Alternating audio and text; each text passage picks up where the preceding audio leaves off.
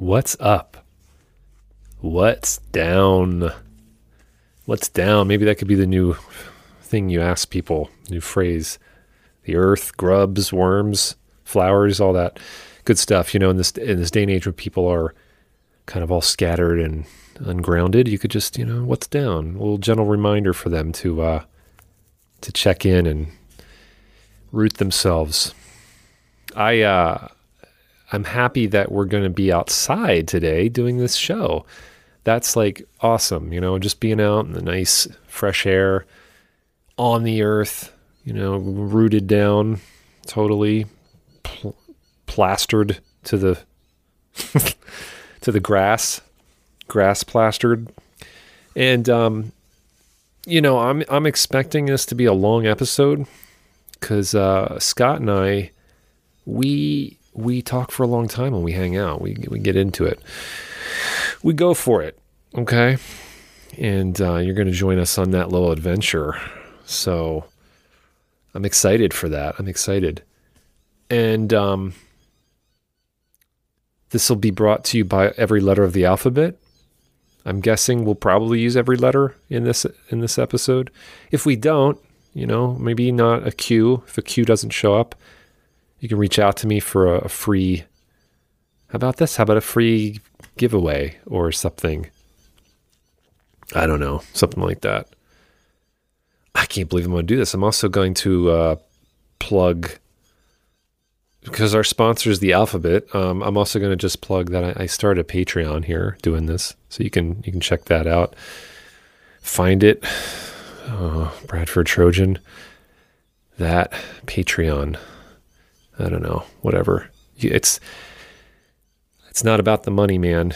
I'm really enjoying doing these, so that's the first and foremost. I'm really having fun doing these episodes. They are a lot of good times, and I love it. One of our cool, we had an AM radio station here, cool 1450 in Tucson years ago. It still plays oldies, but it's changed. For a while, it was like a comedy AM station, which was awesome. They were just playing like old comedy records and stuff like that. But Good Times, Great Oldies was their tagline.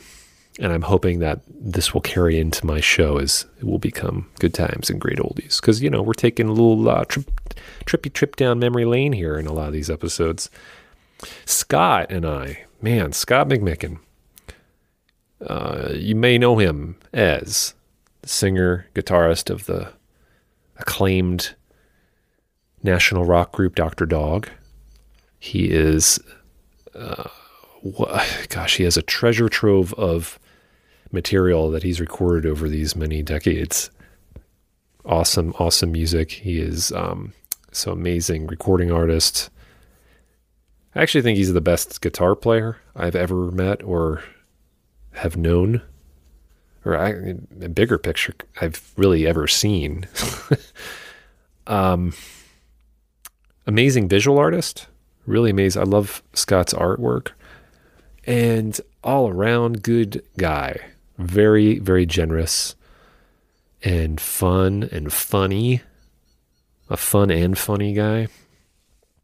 So knowing that we're probably going to go really long here on this show, because that's Scott and I go the distance when we hang out. We talk for a long time. I'm just going to have us strap in and strap on and, well, maybe not strap on, but strap in and enjoy the ride, okay? And I'll see you on the other side.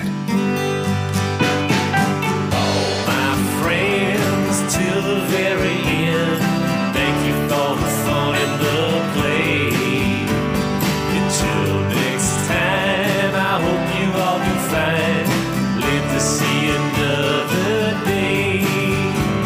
My pals and my peers, throughout all the years, you've done so much and wished me well. My guides and my teachers, all the furry little creatures, show me how to ring my bell. Here we are. Let's hear that again. I like that. Well, let's start here. All right. Okay. And where are we going to end up in the show? Well, with any luck, we'll get all the way up there. Nice. Yeah. Nice. So basically, this is going to be a format of like a xylophone journey. We'll move in intervals through our life, through Yes. our times, Yeah. through our hearts and minds. Yes, I love that intervals. And it's all. I think it's all going to be pretty positive and like major chord vibes. Well, it might get a little sultry in a few minutes once we get up into this modal realm. I won't. Well, That Uh-oh. is that college years. college years up to because the whole scale's not going to be there because we're not done the journey. True. So this is just True. up to this point this is our xylophone up to now. This is but the future's bass note. At some point it'll be like in the old cartoons where they peel back their like skin and then they start playing on the xylophone or teeth of like a hippo. Oh man, I love that. Yeah. You saw that set of temple blocks at my house that I got a while back? Yeah. I think that's what was used for a lot of that stuff in the cartoons, the tuned wooden temple blocks they call them. Oh yeah. I got those things and I've been using them a ton on songs and just like the sound of them, basically like a wooden cowbell kind of. It's got that heavy, impactful resonance, but it's wooden, so it's more like it's got more of a softer. And then I can sample them and I can tune those samples, so it gives me a range of like notes even wider than the 5 bells that sit on the little thing. So yeah, anyway, it makes me think of those, playing the hippo teeth and playing your rib cage and stuff. It's a great sound. Play your ribcage. That was those Steamboat Willies. Amazing. They were getting so much out of those cartoons. Oh man. You know, like the pioneering and the sounds. Oh my God. The yellow zones. We're not there yet. We're not there. Yeah, we're not in the yellow zone. But I just was, we're outside here in the backyard. It's great. It's a beautiful day. And, Brad's got a great yard. He always has had a great yard. There's a tortoise back here. There's an earth stove. Was that what? Earth oven. Earth oven. Yeah, the earth oven's there. Lots of cool gardening and little garden zones. He's got one of these exterior. He's got his washing machine outside, which is probably one of the most exciting things about living in Arizona. Oh, it's so doing good. your laundry or showering outside. He's got this little deck. I mean, your whole scene back here reminds me of like Cabin Boy or something. It's like Dude. the set from like a shanty town. And now with Verna's doctor's office and all of her xylophones and stuff, it's mini kitchen out here. What about mini the tortoise? kitchen. What's his Tortoise, her deal right now? she's Korma. She is in her burrow, so she's been in her burrow since around October, and wow. I bet she'll come out in maybe April, something like that. Cool. So she's just taking a nice nap, and she's probably about like I think she's like 30, a little over 30. I love that. It's so crazy. So She's cool. my younger sister, basically. And I think she's in like maybe mid-30s, to be honest, right That's now. incredible. It's crazy. How old are they? Do you think she'll live to be? I think she could go up to be like 100 or something. Wow. Yeah. The desert tortoise don't live as long as the Galapagos Yeah. tortoise, Yeah. but the desert tortoises are, and they don't get as big. They're just Yeah. kind of big. Is she full grown, do you think? I think she could get a little bigger, but she's pretty full grown. She's a good hand. She's large, yeah. Yeah, you got like a hand half a size. basketball. Yeah, I'm holding her right now, like a basketball size, probably. About a basketball, flat basketball. That's cool. A deflated basketball. Yeah. So she's there. Cats are lingering around. It's nice because there's just like the outdoor studio, This is the outdoor Oh, studio. yeah, for sure. I'm right in front of a compost pile, which is nice. Like right before we started, Nice ambience Amanda of just threw out like a Stink lines around your head. And there's a lot of flies. flies swarming. We got to be careful of the stink lines. If you start to see stink lines, then I know I'm in trouble. I see stink lines everywhere I go. It's part of my lot in life. In this dank city we're in here, it's there's a lot of stink lines in the world.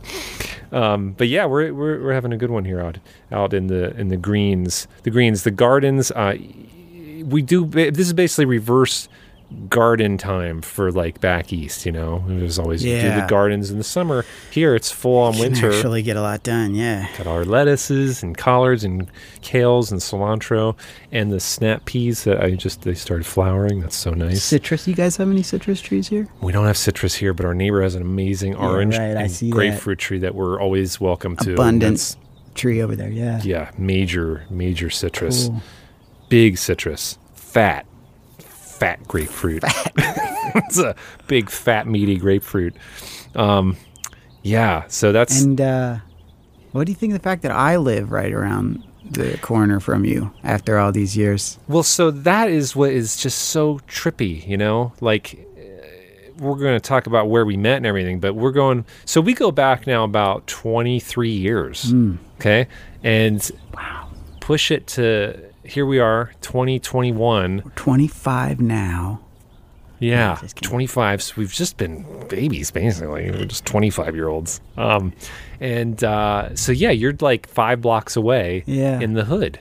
I know, it's so weird, man. I mean, not just between you and I, but this town in general. I've spent time here at your house, like Yeah.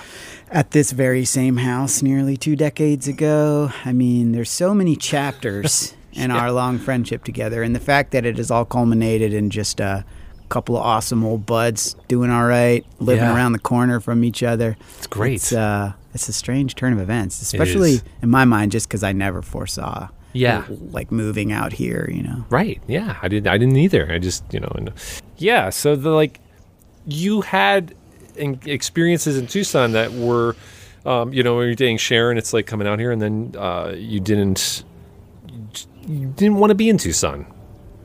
Right. You just were no Tucson. Yeah, there was I kind of hated this town for a while. I mean, that was part of my. It's a no bit offense, Tucson. No offense, Tucson. Yeah, I mean, it had nothing to do with Tucson. It was just my experiences there at the tail. Yeah, like with Sharon moving out here, and like we were just younger, different lifetime then. You know, it was like Yeah. I just had all these associations with this town. And but I mean, even before moving out here, a lot of that had dissipated. But yeah, it's worth mentioning that there was a period where I was like coming here, but totally miserable, like a real low point, and staying at your house during a lot of that. Yes. And this same very house. Yeah. Animal Fun Park was the original name of this house. Was it? Before I moved in. Oh Yeah. man, wow. Yeah. Animal Fun Park. Yeah. Cool. It hadn't changed much. I don't think. It's kind of the same. Yeah. Yeah. So that was the that was like that. I remember that time. There's all these eras, and for me being in Tucson, there's all these eras since I've been here now like 18 years almost, coming off the East Coast, and time, high, low points, all abound. Yeah, sure. It's just how it goes, and It is how it goes. when you have those associations to places. Bees coming right over here. Should I just open my mouth and see if they'll come in and drop some nectar in there? And then it's in there. All right, back to the hive you go. All right, that feels good. It didn't sting. That's actually cool. I think you can hear it in the microphone. Can He's you? literally Wow. buzzing right around the mic. It's the B1. Yeah, and this is really funny because what that bee right there is the killer bees.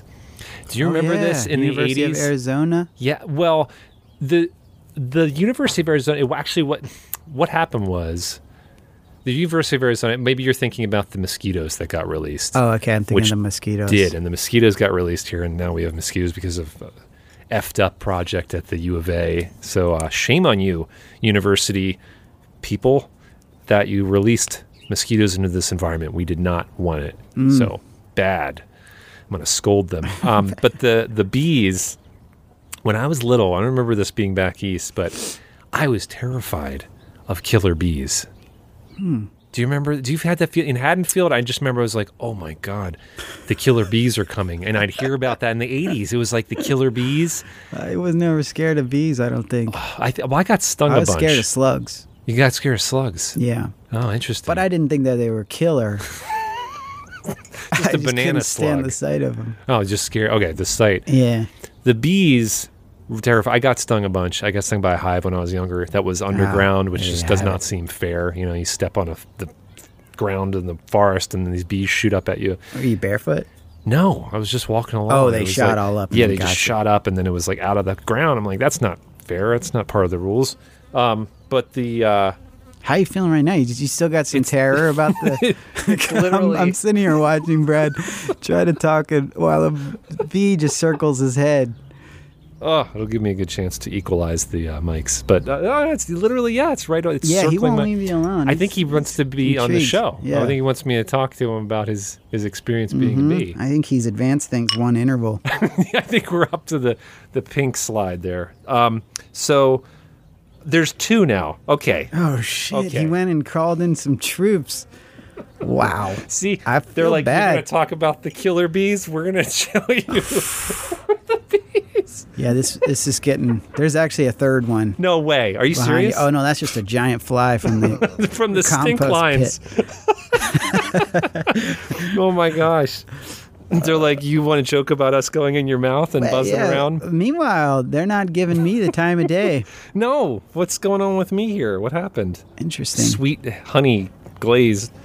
So What can you do about this? All right, so Yeah. I literally just had to stop because there was a swarm here coming. Yeah, Um, they're around, but they're being a bit more respectful. Come on, be cool, be cool.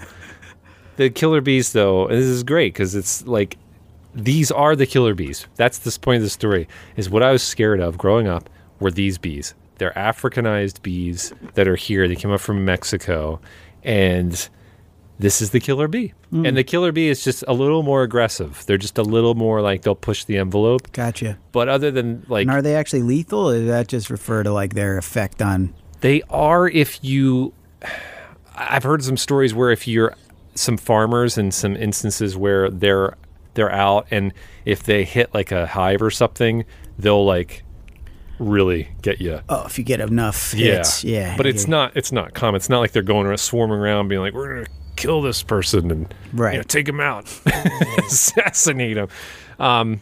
No, and they're also one of the first times when I moved here, I was biking down the street at our old house, and I saw this like cloud. I thought it was just like a dust devil or something, one of those coming at me. And I got closer, and there was this cloud of bees. It was a swarm of these bees, of killer bees. Yeah. And I just biked right through it, and they started like attaching themselves and then flying off.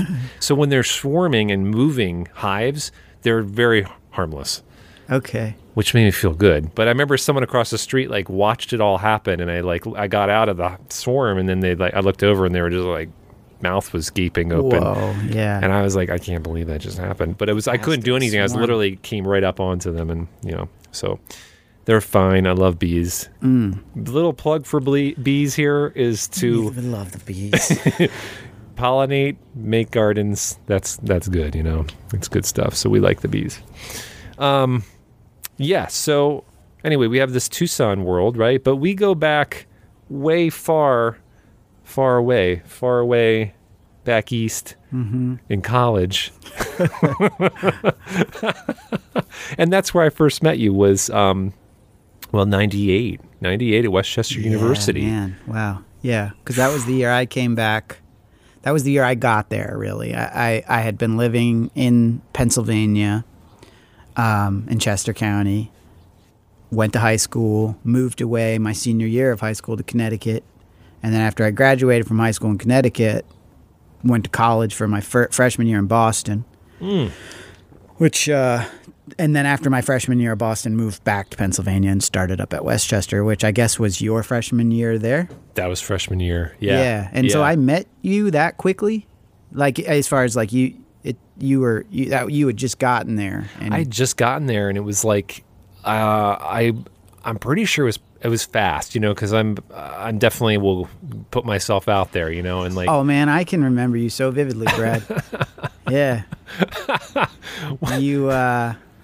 Yeah, what was your first Big encounter? eye. You had those big eyes, and you had that cool hat, like that newsy style cap you'd wear, that sort of Jersey punk kind of vibe. Yes, totally. I was going into that Like zone. a pork pie. Or it's not a pork pie hat, but it's like in that family. Pork pie, porky pig hat. Pork pie family of hats. Yeah. And Yeah, that was great. I mean, I heard you and Andrew and Rory talking on that podcast a little bit about how you kind of came into our house and how you met Scott Weaver first. And, Yeah, Balls and Scott, and yeah. so you can reference those other shows if you want. If you're out there, You can talk to Scott Weaver one of these days. You think? Yeah, That'd I be a think fun I one. totally. I should totally. Yeah, Yeah. There's just so many I want to talk to. It's just it's out of control. Yeah. But he would be a good one to talk to. Yeah, you met him, you met John, and then you ended up in our house. And they introduced and brought me back into to the Pirate House. Yeah. Yeah. And yeah, that was cool, man. I mean, I remember we immediately bonded on music. You were really into Johnny Cash in those days, Yes, as well as the punk stuff. yeah. But I remember that because you had that great Johnny Cash impression. You probably still do. Yeah, because I haven't been singing much recently. I'm Johnny Cash. There it is. It's there. It's it's a bass notes. Yeah. And you were writing some songs kind of in that vein. I was thinking this morning about how you wrote that song Faces. That was the first. I feel like that was the first song. That was the first like real song I ever Well, that's wrote. that's why I remember, because there was this air around it. Like, I wrote my first song, guys. Yeah. Here it is, Yeah. my first song. Yeah. And that's great. I mean, I remember that feeling when I wrote my first song. There's like this moment where you're like, Yeah. of course there's like your life prior to having ever written a song, and then next thing you know, you wrote a song, and it's like Yeah. it's a notable thing to do. And I remember that for you, and first I remember one. that song. And I was thinking how it's funny how that your very first song, is like this real paranoid fit, this Totally. kind of anxious meltdown via song, which is real true. It's to like a little hints of schizo in there. Yeah, you know? little hints Just of a schizo. little dab of it. You're just like, oh, the faces. Yeah, they're everywhere. Yeah. What was your first song? And So they're you- laughing. And the laugh. Yeah, they're Yeah. laughing at me. They're smiling at me. Yeah, they're They look madness. so curiously. Yeah, A little less like mysterious, threatening, but in a bad way. yeah, like something's out there. The What shadow we don't land. know is a threat Yes. in many regards in this reality Yeah. of Bradford. Well, so what was your first one? What was your first song that you remember? Like the real one, the real first. The real one. Because there obviously, I was writing like Man, punk songs. that's hard to. That actually is a little hard to say. I mean, as far as like what I would call like a real one, but I remember more the moment where. Like that moment we're talking about, where you're kind of self-aware about the fact that you've written a song, regardless Yeah. of the song or anything. I remember that in middle school, and I remember the song was called Red Dawn, which there was a movie. The movie, yeah, with the communists take over the like country town, yeah, and the kids like have to fight back. yeah. Dude, I don't know the movie really well, but I knew it then, I guess. Yeah. And I wrote a war song about it. Whoa. And it was just an intense. I remember there were a lot of lyrics. I can see the page. I can't remember any of it, and I don't remember what it sounded like or the chords. And I had no way of recording anything at Yeah. that time. That was like 7th grade or so. So there's no nothing to remember it by. But I just mostly remember that feeling of like, oh man, I wrote a song. Yes. But yeah, it was it was a war song called Red Dawn. Red Dawn, man. That's a pretty crazy movie. It's kind of intense. For like the 80, yeah, and I saw it a long time ago, but it's just like, yeah. It's like these kids are like they're getting like killed and they're fighting back. I think kids? it's Russia. Yeah, they're like teenagers and having to like fight Russian like people taking over their town and stuff. Oh, cool. It's pretty cool though. Yeah. I feel so that was like 7th grade for you. Yeah, That's that is- pretty yeah, I early. remember That's writing- pretty early, like the real song, you know? If I Yeah, think but I about- mean, it's not like I just popped out and that was what was happening. That happened, and then I don't think I was really writing any more songs. I mean, and then like I moved to Pennsylvania in 8th grade. That's when I met Toby, our mutual friend Toby, yeah. and that's when the songwriting really started because of him. He kind of facilitated that in that when we first met. I think he was like drawn to the fact that I played guitar. I think he thought that was cool at that time. Yeah.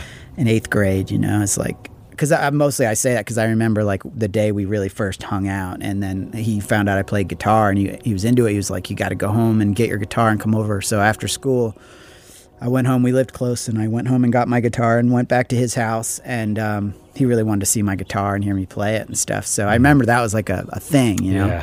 Yeah. And really, what we started doing was I would play chords. I would just sort of fumble through open chords and stuff, and he would just sing and make stuff up. And he always, Toby's a naturally great singer, and he always has been. And he was always comfortable singing, even at that young age. And B, he's a great like freestyler. You know, he can just come up with stuff off the dome, and you know, he's still like that in both regards today. So, but you know, 8th grade version of Toby too was capable of that. So I'd strum chords, and he would just start winging it, but it would be great. Sometimes it'd be funny, other times it was just really good. And it kind of, you know, but then like I remember thinking like all this great stuff was happening, but he was winging it, and it was just gone, you know? And so I tried to start to wrangle things, and we would try to like, I would try to write stuff down, or, you know, the process of songwriting was kind of born out of that, like trying to capture some of these moments where we'd be improvising together. And so that went on for a little while, and then, but not long. I mean, within a couple months of us hanging out, he got a bass. Yeah. And that was on Halloween, I believe. It was on Halloween of cool. 8th grade. Oh, wow. At Westchester Music Store, which was a great music store. That's where I bought my Epiphone Dot. Oh, really? And amp. Yeah. I think I got what, like both. back when you were in college there? Yeah. Well, I think it was like Traffic Jam time when I was like, I'm going to upgrade to like, you know, from like whatever I think I had the like Epiphone. I had an Epiphone. Like Les Paul style? You had that. And then I remember in the Bastards, it was this, I had that like Solvtech big stack amp. And I was like, I don't need all this. Yeah, you did. And so, yeah, I did. We needed every ounce of it.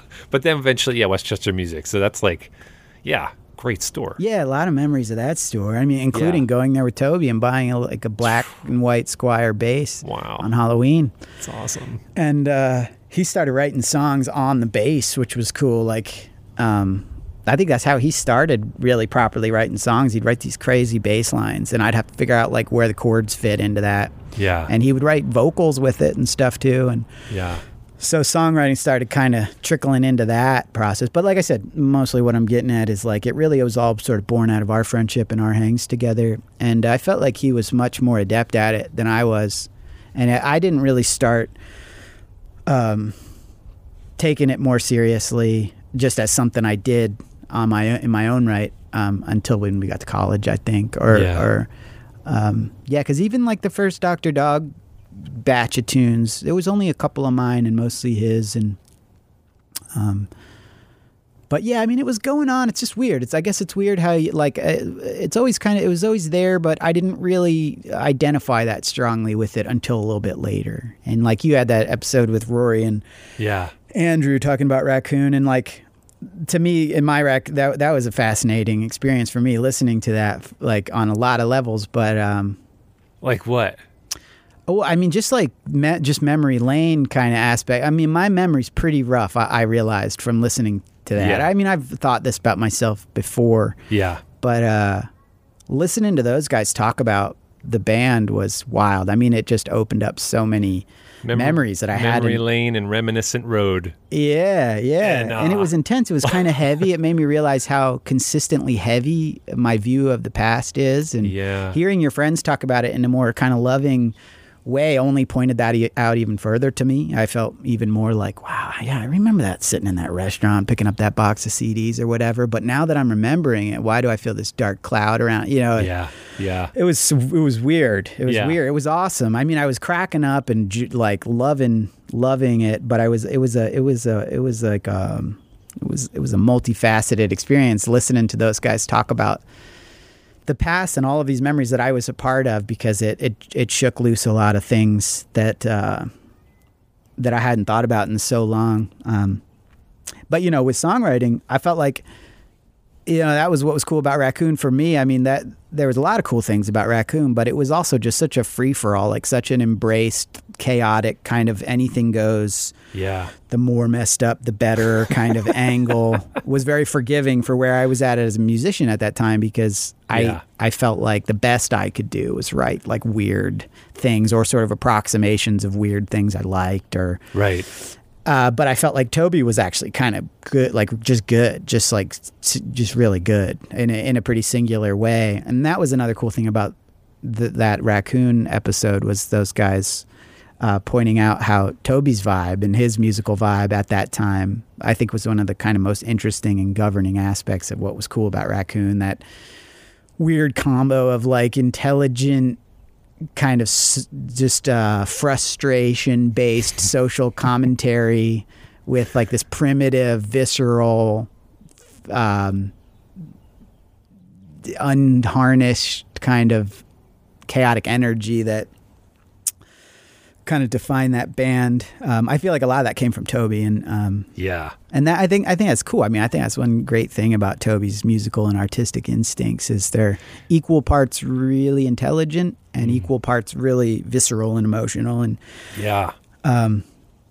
his in Raccoon, I feel like just was just really indulged that, because quite honestly, the standard was set so low. I felt like, I mean, intentionally, like strategically. I don't mean that as a diss on the band. I think like creatively, our unspoken mantra was just that, like, you just got to let it rip. Yeah. I mean, I feel like all of our bands at that time were kind of operating on that level. That's why like punk rock, I think, was really the most important part of life at that time. And like the house, the culture we were a part of, like going out and destroying everything, and kicking, like I remember riding on man, I have a lot of crazy memories with you. I mean, I want to you were wild, Brad. I wanted to lead up to that too, because I remember the other day Amanda was like, hold on, gonna talk just advanced an we interval. Just went up to the orange level, orange alert, amber alert.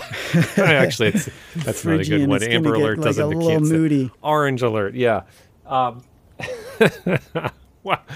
Before, do you remember when we'd cruise around on our skateboards painting cars? Well, that's what Amanda was going to say. She's like, "You're going to talk about that?" I was like, "Yeah, definitely going to talk about it. We'll just jump in right now if we're going there." But yeah, I do. And, she was asking me, she's like, wow, that was like some mischief night. I was like, nope, that was dead of summer. Do you remember going out and like building weird sculptures out of trash that would like block cars into their driveway? We'd spend like 3 hours stacking up bricks that would just lock some guy's car in his driveway and come out in the morning. I think the statute of limitations for getting in trouble for any of this stuff is way past. Yeah. So we could talk about we're in any real danger. But I remember very distinctly, there was one of the summers there at the Pirate House that everyone was just gone for a week. It was just you and I for like, I think it was a week or a few days or something. There was just like, we were just the only ones left, and we're like, it was hot and frustration abound. Yeah, wow, man. Probably a lot of sexual frustration, and not on my part. No, man, right, Casanova over there. And like, I think we went out. We were on a tear, and I remember having those the eggplant at Burger King. Well, I remember you jumping right into it, man. I remember one was we weren't eating meat, and we got an eggplant. Either it was given to us or we bought it, and then shoving it into the order box at the Burger King. It was. Yeah. That was dark. Jamie threw a brick at the window. Yeah. Jamie Hawking with Social Security number 155555. It didn't break, surprisingly. I must have some bulletproof glass at the Burger King. Yeah, they must have been like a college town Burger King, and like, we're going to take some precautions here. Yeah. But the eggplant went in there. Point is, there was a lot of vandalism. Yeah. Well, we had the paint thing. We went out once, I remember, on the skateboards and just went down just smearing paint on cars. Yeah. And to be fair, I still wake up sweating when I think about that. Well, I don't feel so bad because it was acrylic. Well, I mean, you remember the outcome though, right? Yeah. Yeah, when we were doing it, we totally thought this was the greatest hoax ever. Someone was going to come out and see all this hot pink splatter on their car, and it was gonna shatter their stupid little safe square bubble they were in. And but then they discover it was just childhood, like kids' water paint, and they'd hose it off, and we'd be the victors. That's right. No victims. No victims. Only victors. Only victors. However, remember what we did is we got back to the house, we squirted it all over your car, just so there's no way we looked like that we were guilty. Right. Which is how we discovered that it didn't wash off. And when we went to clean it off the next day, it gets baked in there and it tears the. It was like ripping the paint gloss off. It was causing some damage. And that's the part that really bums me out. I regret doing it. I'll be honest. I do feel bad. It's terrible. I wouldn't do that kind of stuff now. I mean, I still do that kind of stuff. Let's make sure I don't get caught. Yeah. But that was a. See, this is good. It's good to purge. These are chances here on the record. Picture. I mean, that was the scene for us. I mean, it was a mess, and I think I should on the show. I should give people options for confessionals. Yeah, this is like a chance for public apologies. I mean, this is what I'm saying about my lens on the past. I don't see how talking about the past isn't just an immediate confessional. This is how it all feels to me, and I could take this even back further. It's like, oh boy, yeah, and ahead too. It's like I don't know why. Apologize for things I'm about to do today to people. I'm going to apologize for mean things I'm going to say. I don't mean to. Me. I'm not trying to. No, I know, but it's a prevalent part of my lens on the past. Is just I guess I tend to focus on those aspects and some of those heavier moments. But I mean, we were having a blast. We were having so much fun. I mean, formative years in a lot of ways, creatively and politically and socially, and in our friendships, obviously. I mean, you're doing this podcast, and you and I are still friends, and so many of the people that were close friends to us then are still close friends for us now. And that's true. I mean, I don't mean to lean too heavily on the darker aspects of that point in time, but sure. I remember that same week though when we were out, and there was another time where we went up to the 7-Eleven, and we loved our sweet treats at the time. I remember we would get like Reese's peanut butter cups and the hot chocolate ice cream cones, just like full on sweets. And we went up there, and again, we were kind of going out on a mission, like we're going to razzle up some stuff, and there we brought Zimba, your awesome dog. So Zimba was this beautiful, wonderful dog for those who didn't know her. She basically lived on those 99-cent hot dog and bag of chip deals. She was human. She was part human.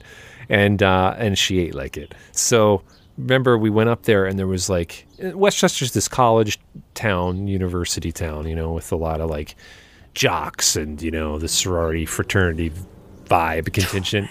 And so we were really not into that. And I remember going into 7-Eleven, we got something, and two guys were coming out when we were outside, and they're like, "Hey, nice dog." And then I turned around and said, "What'd you say?" These were big guys. We're not big. Yeah. We're not really baseball muscle guys. dudes. Yeah, they were baseball. They were like baseball. Players. Yeah, and I don't know why I knew they were baseball players, but it was apparent at the time. I was like, "What'd you say?" I said, "What'd you say?" And he said, "Nice dog." I go, "Oh yeah, what does that mean?" He goes, "It means it's a nice dog." And you're like, "Well, what's the problem? What do you got, a problem?" And he's like, "No, I got no problem." I was like, "All right then, fine." And he goes, "Okay, yeah, fine."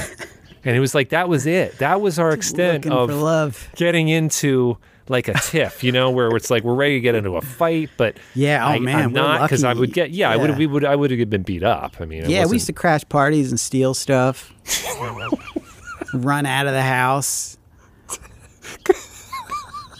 Just got chased that one time. We just walk into a party, just walk in. The first thing you see, grab it and run out and get chased. That was the game. And usually we would have a leg up because we were quicker and I think a little craftier than the average like bear that was out having a party. They were really 10 sheets to the wind, Yeah. So we could maybe manage to do that. Yeah, I mean, considering how little irreparable damage occurred during those years, we must have been pretty good at it. At skirting around and getting away. Yeah, man. Yeah. There was some, there was definitely those. But you had that kind of energy. I mean, you were. Yeah. You were wild, man. It was like I was thinking this morning about how there was this facet to you that used to drive me insane. Yeah. Like I had a limit. Me too. Because in particular, I remember that game you used to play, and I think Ted would definitely indulge this game. This used to drive me nuts, but you would just start making up the names of these like fake animals. Oh God. Oh man. And you would laugh maniacally. Yeah. At each one, you'd be like Hipposnorphopus. You'd be like Scott Snarklebottomus, and it just would never end. And I remember, like in moments, hating you. Honestly, like just feeling like so overwhelmed. But I knew you were like this fountain of energy, man. I mean, like you were just this special thing that just was boundless. There was just like a limit for me. Ted, yeah. Who wouldn't have a limit on that? That's like obnoxious. Crazy stuff. You drive fast down the street backwards. Yeah. Well, that's how I got my Dr. Dog name is Traffic. Right. And I got that because an appropriate name for you. You were like just stopped, but trying to go 1,000 miles an hour. I don't know if I realized it at the time how kind of ludicrous it was. I would like how I would drive. You know, like I would really. I don't think I get. It was amazing. It was like Eddie Murphy or something. You were like, it was a skill, but I mean, it was a nightmare to be a part of. It's like San Fran, like movie chase. You know, jump. Yeah. Like whip it backwards down a 1-lane street with parked cars on both sides, just like at 60. It's pretty intense. It's pretty insane. Yeah. It's pretty crazy. So laughing. And laughing. I don't think I'd hang out with myself now. You would. You think so? Yeah. But I would try to harness that. I try to be like, you gotta put this into a little bit more of, you know, this area. Like go over. Oh, there. sure. Which you've done, you know. But I think this is an important part. I mean, that's what I tell myself about looking back, because I mean, there's a lot of stains in my own view, my own rear view window too. But I mean, you have to understand. I mean, I'm not preaching to you. I just think this is an interesting thing about taking this plunge into the past when there's these elements to who you were that now suddenly seem kind of scary or hard to own up to. It's like, you know, you can if with a bit more of a zoomed out view, you can see who you were in that moment and what it led to, and maybe if anything, just evidence of what. I mean, that it wasn't you in these instances. And that's part of what I think is hard about being younger a lot of times is when you're just not able to be yourself so easily. And so you start grasping at all of these things pretty desperately, trying out all of these experiments that seem cool to you maybe, or like fun for your friends to see or whatever. And, you know, I think everyone exists with a different degree of that. And I think that for me, I had a lot of that, which is to say I did not know who I was. I barely do now. But I mean, 20-something years ago, it was just a shell, like an attempt at anything. You know, but I think a lot of people. But I think other people are a little bit more well-formed at an earlier age. And I was thinking that when I listened to Andrew and Rory's lens on Raccoon. I mean, they touched on the chaos of it and stuff, but I didn't get the impression hearing them talk about it that it was as like cutting in their lens as it is for me looking back on it. And I love it all for that reason and stuff, but it just made me think like, man, those guys like had a bit more figured out. Right. About who they were. And I don't mean speak on their behalf or anything. It's just like that. There was the unique context of hearing two friends talk about an experience you were a part of as well. And there was just something stood out to me about the way it was making me feel versus the way it was seemingly making them feel based on what they were saying, you know? It's really interesting, you know, that I know people like them and other people at the time where it's like they were just, it didn't seem like they needed to go through as much of a process journey, you know, like to get where they're at, you know, where I for me, I had to like. That was just the beginning too. Right. I know, that's the thing. After we got leaving there and getting to Philly. I mean, you went to Philly first. I remember going up, seeing you when you were at University of the Arts, and then like this, things were just getting weirder. And You'd have band practice up there, and like Pine Ted was Street. around. Like Ted was. People would come in. It was kind of the first intro to the city when I was like, I went to Westchester the first year, and then I'm going to do University of the Arts. Because I was just like, I got to get it. Even though I loved everybody and, wanted to get back to like, I was constantly coming on the weekends and, like we had this. Yeah, it didn't seem like I saw you any less. No, but it was just like, I know that the school wise, like I needed to be around that, it's just Which was cool. Yeah, because it brought us all up there. It got you guys in, and that was a blast, like practicing in that Pine Street house and like, just in this like kind of wild setting, the city. It's like, we're in Philadelphia. Yeah. It felt like game changer. Yeah. That was, again, and then the hijinks that ensued, because I remember now thinking about it. We're not going to talk about this the whole episode, but like, remember we were screen printing one time up at one of the like art rooms in the school. Show posters. Yeah, show posters. I think some shirts, maybe. Yeah. Unleash the Bastard shirts. And there was a church next door. And I remember we had like, I don't know why we had like a VCR. It's like this kind of stuff where it's like, why do we have a VCR in the school and we're bringing it to the roof and then dropping it on the top of the church? We did that? Yeah. I don't even remember that. But what I do remember from that is I had like a brown 3-piece suit. Yeah.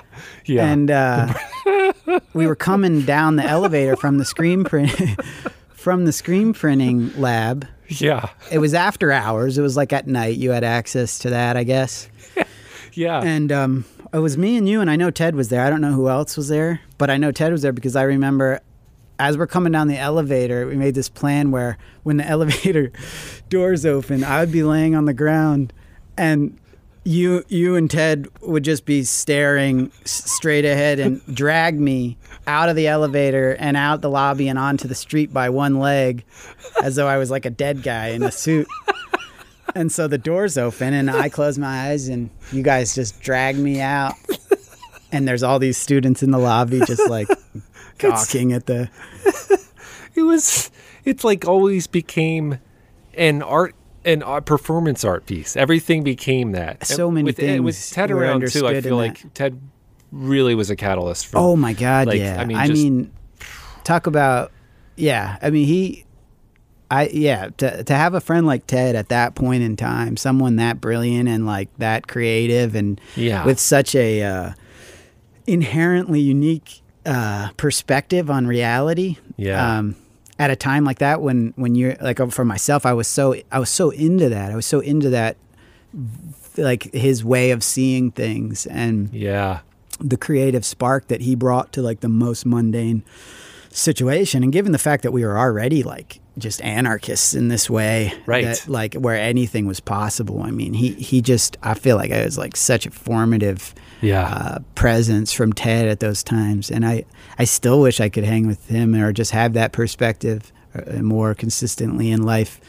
But I totally agree. I think like that was his offering to the scene was he kind of made everything an art form in this way. I mean, what was otherwise just kind of some idiot kids trying to think of the stupidest thing they could do, he started calling it art. He harnessed it. He was really able to harness it into this thing where it's like, we're going to pull you out of the elevator or like... He put like a craft on it. He'd do it well, He'd come up with good ideas. And, and then Dr. Dog was formed from that. I mean, like that's the thing. Like Dr. Dog's origins with Ted are crucial. I mean, his creative sort of free way of looking at things. I don't know how you describe someone like Ted, but whatever you say about it, it was a real spark of something, and it really took over for sure.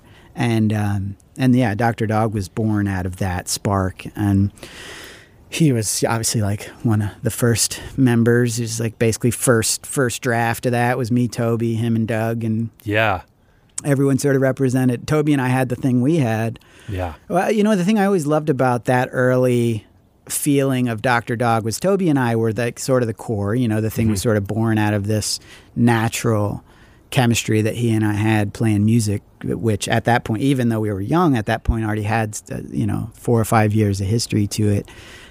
And it was proven to us by the fact that I had kind of got ripped away and really suffered the whole time till I could get back. I mean, I left for 2 years, and that 2 years apart, 2 years away really only solidified for me the confident sense that I needed to be with him. Yeah. And that we needed to be together. You know?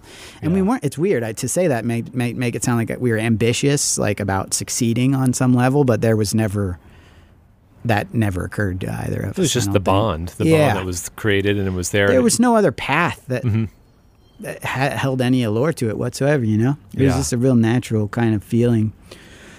But, so yeah, no, you know, he and I had that, and then like Doug represented so much musical passion and like, I mean, Doug is such a natural, like, so like Ted and Doug kind of come in and they like count, they sort of like are the perfect spectrum, you know, because Ted's so free and doesn't understand really anything about music in any sort of technical or historical sense, but has so much boundless creative energy that can be used to do great things with anything, and certainly music. Yeah. And then there's Doug, who's so rooted in such a unique and special way, and like, especially at that age, in like awesome things about musical history and cool bands and how you like certain musical techniques and genres, and he possessed like this incredible toolkit that was just as exciting as Ted's sort of more free offering to the situation. So those two guys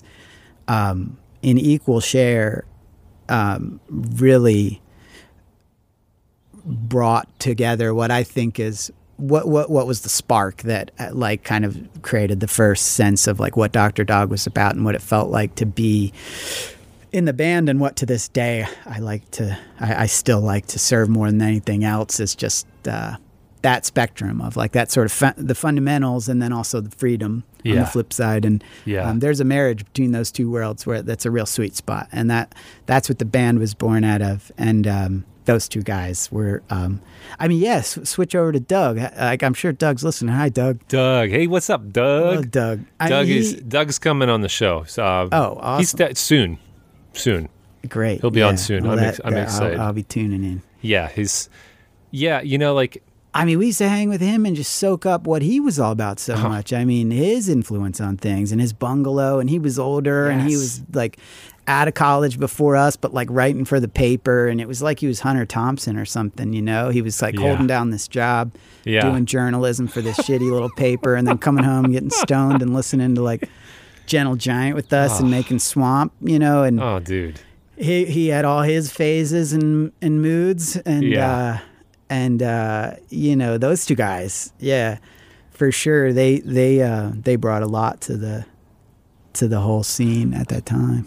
You met, gosh, there's so much I want to say about that, just because and this is speaking just of that time, you know. I mean, like, there's been so much life since then. It's kind of overwhelming when you start to. I know, it's like maybe that's why I just don't that much, or I don't know. I know it feels like a lot, because it's like I feel it now. It's a big feeling. It's like a big.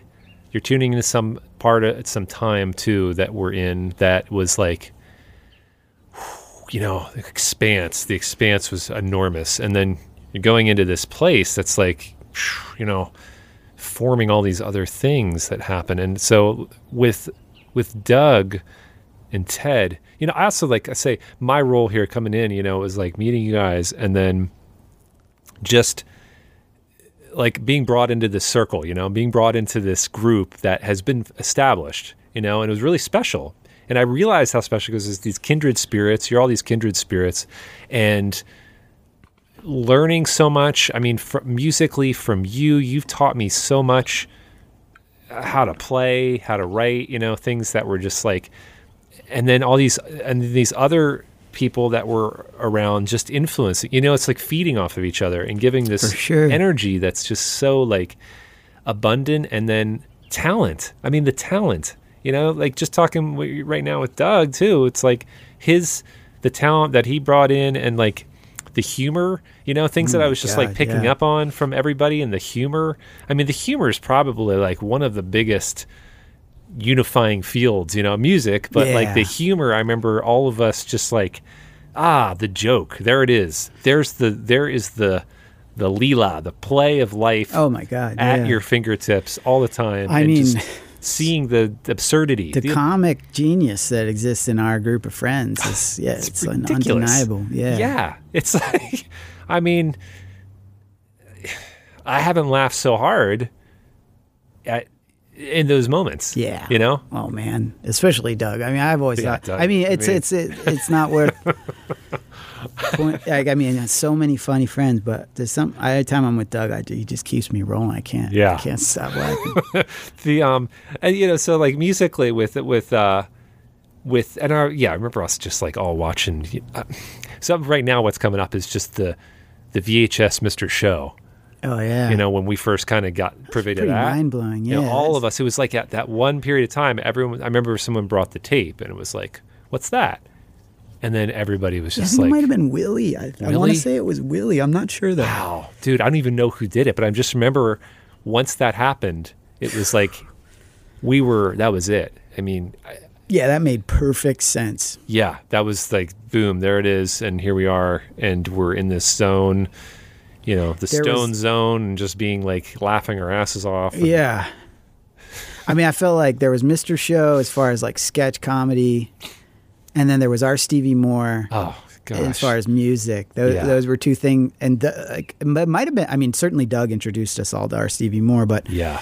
it might have even been Doug that introduced us to Mr. Show. I'm not even sure, but I felt like those two things just resonated. The Yeah. absurdity of them both, and the sort of like the way that you could imagine them happening, Yeah. or the way that they seem to break the rules of what you were expecting in this really colorful, sort of confident way, but we're still pretty janky, and you could kind of see the seams in it. You know, that I felt like that spoke.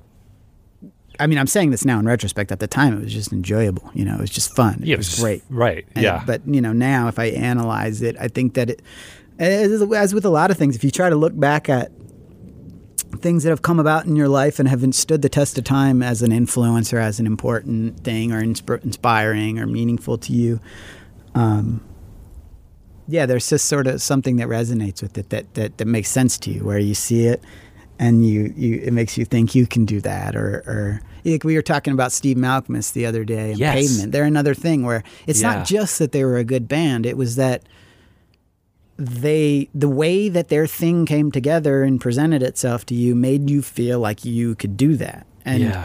like people always say that about Nirvana because they were sort of this like rough, not music biz kind of thing, but they always just felt like that next level mythology rock to me. Like they weren't a thing. I loved Nirvana Yeah. and like they drove me wild. I loved them so much, but Yeah. like it never was like, I'm going to do that. You know? Right. Yeah. I was like, I'm never going to do that. I'm never going to do Yeah. anything like it was the same as Hendrix for me in that sense, you know, or the Beatles. But Yeah. certain things like Mr. Show, our Stevie Moore, Pavement, these Yeah. kind of things, like Yeah. That's they something did that's sort of pack an tangible. extra punch where it's like, okay, this is cool. And also I think I can get involved. Yeah. And, you know, and then, but that's what it was also, again, with Doug, like he really broadened this lens on what you felt capable of, because he actually knew how other things worked, more advanced things like proper musicianship, good rhythm, good harmony, teaching you how to sing harmony, and like the Beach Boys. And he was a great songwriter, and his band Overtones / Double Horse, you know, Yeah. they were actually writing real songs, like songs that anyone would recognize as good, not just their weirdo friends. And Yeah. so, I mean, he was just coming from a whole other place but he was just so modest about it, I guess, maybe. But I mean, he in that way made it like, I think just made us all better musicians with this, just snuck that lesson in, you know, into a scene that was otherwise like pretty much leaning more towards the scrappier, kind of forced, naive lens on how things work, you know? Did Doug? So this is something I've wondered, because I kind of remember, and I think you just named it. Did Doug teach harmonies? Was he the one? Is he who you learned harmonies? Oh, yeah. Okay, so that was like, because I Straight remember up like from the Beach Boys coming. box set. I remember once Beach Boys, yeah. So like Pet Sounds box set, and it's Yeah, just because like I all mean, those you might discs. remember like Dr. Dog at first was mostly Beach Boys covers, and at Yeah. every party we'd always Yeah, end Heroes up, and Villains pops and out, we could it's bust like, them out with 3-part harmony Yes. and all like the rounds and everything, and Yeah. we were putting our work in on that via Doug. Yeah. And then like doing those songs electric when we started playing with Ted on drums and stuff. And so, yeah, like the first round of Dr. Dog had a lot to do with those Beach Boys covers, and those Beach Boys covers had everything to do with Doug teaching us. I was on a digital delay pedal because the Beach, but like Smile, that didn't hit me till it was a few years later. Oh, yeah. Where for me, I was like, you always had your own passion, your own obsessions. Yeah, it's true. Like I wasn't ready at the time, you know, where it's just like, that's just what developmentally for me wasn't. It wasn't. You were more into like the energy and like the emotion. Yeah. Because you loved like Weezer. Weezer was a big Plow, one. Yeah, like Plow United. Yeah, and Johnny Cash, like stuff that was. Yeah. Yeah. I remember though, yeah, definitely like that's where I was at, but then it started to turn, like I remember Pet Sounds when I was like, oh, now I'm hearing it, you know, now I get it. And it's starting to get in there. But yeah, I think you have to be ready for that. Like music developmentally or something. Sure. You know, even though I was not a good harmony singer or like writer, I was still just like, wow, I get it. Yeah. I see what's happening now. And then, well, yeah, you had such a natural like rockabilly country thing. It's interesting. Like you like it seemed to just fall like naturally out of you as like a country-ish kind of guy. Yeah. It might be worth thinking about more. We should do a Bradford full-on country album. Wow. Yeah. Oh boy. That did just to ping Meanwhile, which we did, you know, and that's well, we haven't even got into that, but like the country vibe that we were definitely being influenced for parts of that album, you know, this past year, finishing that album, but like, and then you watching the Ken Burns documentary, and us watching it, you know, we just like went through the whole Ken Burns country music documentary, and it was like, wow, this is so cool, phenomenal, and you know, just like, it makes more sense. The country world. Well, yeah. I mean, which is to say, country's cool. I'm talking about like 18-year-old Brad who was just writing all these like rockabilly country-ish tunes, like without much. Where did that come from? Like in a pretty natural way. I went to remember we went to Graceland. I went to Graceland with two of my buddies from high school the first year in college, and for spring break, and we went down. So maybe that. I mean, I guess the Jersey thing has always had a piece of that in it. South. I grew up in the South. Jersey. The Greaser thing's so connected to Elvis and Jerry Lee Lewis, and I think you're right. It definitely is like it's a part of that world, and you know, like being in everything in that area, in the tri-state area, that's like oldies and old rock, early rock, you know, it's just all based off of that. And it coming out here, it really sees that perspective now that like, wow, we were in the hub of like doo-wop and the oldies world, you know, like this music that was so that was informed all this stuff, you know, Beatles and Beach Boys. It's like that was it. That was the Ramones. And Ramones. Yeah, Philadelphia, you know, New York, but the Philly like Motown or doo-wop scene and stuff, and So circling back around though, when you were doing the harmonies, once that kind of kicked in, did it seem like? And I remember this because you guys did. We're just skirting around here because, you know, we just kind of went over. You want to learn about Unleash the Bastards? I mean, we've talked about that. Balls Man, checking out the Balls. Oh yeah, I got to listen to that. Check out the Balls episode, right? But we talk a lot heavily into Unleash the Bastards. But the funny part with that, I wanted to say with this punk band. Would you say his memory's pretty vivid on a lot of the Bastards stuff? Was talking to him? No, he's probably like me, but just tearing through it. I remember more of it, and Balls was like, I don't remember this stuff. He has pieces of it. Yeah. But he's very much like, he's like, ask Scott, ask Mickens about it. And I was like, because I think he doesn't remember. To show you where he's at. But the stuff with punk that was funny was, you weren't really into punk. I mean, you weren't really that into punk rock, like bands, some. Yeah. No, I mean, I wasn't. I mean, you know, we, like in high school, I mean, it was always around. I knew it Yeah. all. I knew all the pop punk bands from like, what was it, Lookout Records Lookout, and Fat Records, and all that. Propagandhi, Yeah, I mean, like Propagandhi. And I had a lot of those early albums Green too. Day. And even like the more like hardcore, Minor Threat, Yeah. Discord. Yeah. I had a handful of all that stuff, and certainly we had friends that like John and Jamie and those guys. That's all they were all about, and we were hanging out all the time. So Yeah. there was a lot. I never felt like that was their thing, not mine. I always felt in on it, Yeah. and there was a lot of it I liked. But it wasn't like an alienating factor. It wasn't like they were the friends that like this and we're the friends that like this. There was a lot of overlap, as I'm sure Yeah. everyone would say.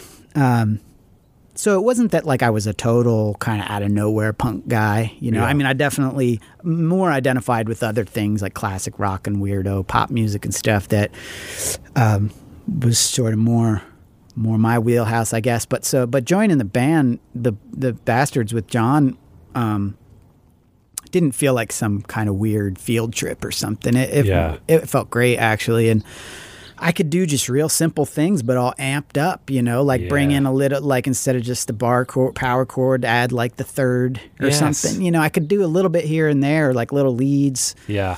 That I think just took the band, that just sort of like pushed the sound a little bit in a different direction.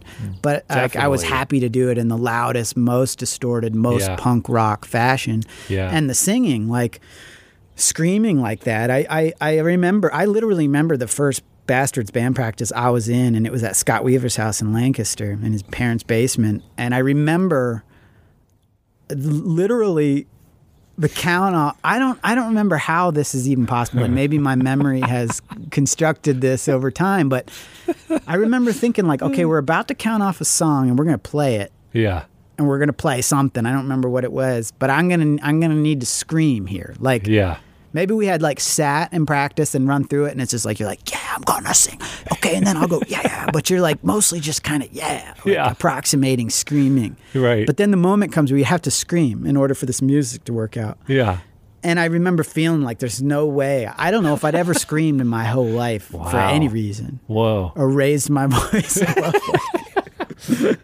And we started it out, and I just started screaming, and it was great, and it felt awesome. And I think like even at that time, I remember I definitely remember thinking like, man, as somebody who's doesn't view himself as a singer and doesn't feel good singing or anything, it's not like just someone born to sing or whatever. Yeah. Doing this screaming thing is really helpful to just find like the edge of just to give everything. And once you give everything, giving 25% is suddenly pretty easy, whereas before that 25% seemed pretty scary. So and I think in a way like that screaming kind of vibe, like really, especially with Raccoon, when you were playing those little clips, I was like listening to myself sing Delirious. I was like, what is going on? It's bad. It's like, to me, it's bad. I don't think it's I mean, I'm not bad. saying that no one should hear that or no one can Right. like that or whatever, but Yeah. just my You're own not personal allowed to like it. relationship to, It's like I could see where it was coming from. A lot of it was like from the Bastards and the screaming thing and trying to like sell, like just feeling like trying to. I mean, it's cool. It's cool. I don't think my voice. I don't think that's what I've since figured out. I don't think that's where I feel best. It's not your I mean, lot. there's still pieces of that here and there or whatever. But anyway, point is, Bastards was not only a pretty natural fit for me to be a part of, even though I wasn't the world's most overt punk guy in the traditional sense. Which is great, because it wasn't the standard, like, here's the band that this sounds like. It's like... Yeah, and I always liked how John was so into that. Yeah. I'd always said, it's always spoke to, like, John's true... I mean, John's the coolest punk I've ever known. yeah. I mean, he's like... Yeah. He's tried and true, I mean, he's all of it, Mm-hmm. He's every aspect of it, including the part that realizes that punk itself is the enemy. Right. And so I think I represented that to him, and he like made that really cool. Yeah. And he really embraced. He's always made me feel great as a friend, and he always made me feel great as a punk. Which I was like. I always feel cool. I mean, the whole Balls and Mickens thing, like, that really works out in my favor, I mean, that's like, it's like the approval of the man in a way. And so, my role in that regard in the band, via John being essentially the beating heart of the band, was like felt really good for me too. And our shows were so fun. I mean, cranking it up and just going for it with like 340s in your stomach is like never not going to be fun. And like, you know, we had some great shows too. Like we started to get the shows that like kill time and stuff, and play good shows where there was like people we didn't know in some like warehouse and like moshing and like punching dudes, and it was like it was so fun. I mean, it fit right in with everything else, you know. It wasn't like I remember a time too when I first smoked pot, and that was Bastards era. It was the first time I ever got high. The first time I saw you drink. Do you remember that? You took one sip and fell. Oh yeah. That was your thing. I do remember that. Yeah, Brad, I couldn't do it. Yeah. Well, you were so obsessed with it, but you were such a lightweight. Yeah. You were so obsessed with like getting messed up, but like the tiniest bit would knock you over. Even like a candy bar in those days was like. Maybe you're still like that. I don't know, but you were very sensitive. I'm pretty sensitive. Yeah, I am, and I don't drink, you know, because it's like I can't. I just do it like I can't. It's just it doesn't work. Yeah, it doesn't work. And I remember back then. I'm right there with you. Yeah, it doesn't work with me either. It's just it can't do it. I don't have the stamina. I don't have the whatever. But I got too much of all that. Yeah, exactly. And so, or maybe I don't. Yeah, I don't know. It's tricky. It's a substance. Well, yeah, the substance world. The smoking though. The point here I was going to say is that the smoking pot was what? Which one? Well, my mind's just racing with memories, but I'll let you get to where you're going there. The smoking pot, I remember the first time when I got high, and it was when I was living in Philly at the Bainbridge house. I was coming out to Westchester a lot, but it was on 3rd and Bainbridge. God, which is another time when we lit the couch on fire across. Were you there for that, or was that just me? That? No, I think we did. I think it was maybe 10. Oh God, actually, no, I don't remember. Oh boy, but we lit a couch on fire on the street, and then the fire department had to come, and so. Is that 3rd and Bainbridge? Is that where it's like Dirty Frank's or something like that? Or that bar was. That was Pine. That was the Pine House. But 3rd and Bainbridge was like a scene is there, and then Lorenzo Brothers South Street was right there. We'd always get this. Is that where we would have band practice in the basement? That was at Pine Street. Yeah, I'm not remembering the Bainbridge. I don't think you came there too much, and I wasn't there a super long time, but it was with like Eric Reelstone and Jeff Kelly. Oh, I remember that. Jen and Jeff, and that's where I first got high. I remember Jeff had it, and I was like, I'll try, I'll do it, because I was around you guys, and people were smoking pot and stuff, but I hadn't like done it. And I remember when it happened, and that feeling of like time stopped,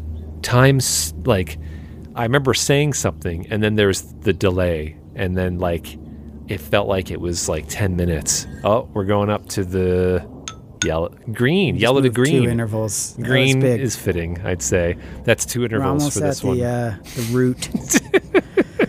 And it was amazing. It was an amazing feeling, and obviously that got replicated for a while. And then it started to not be fun getting high.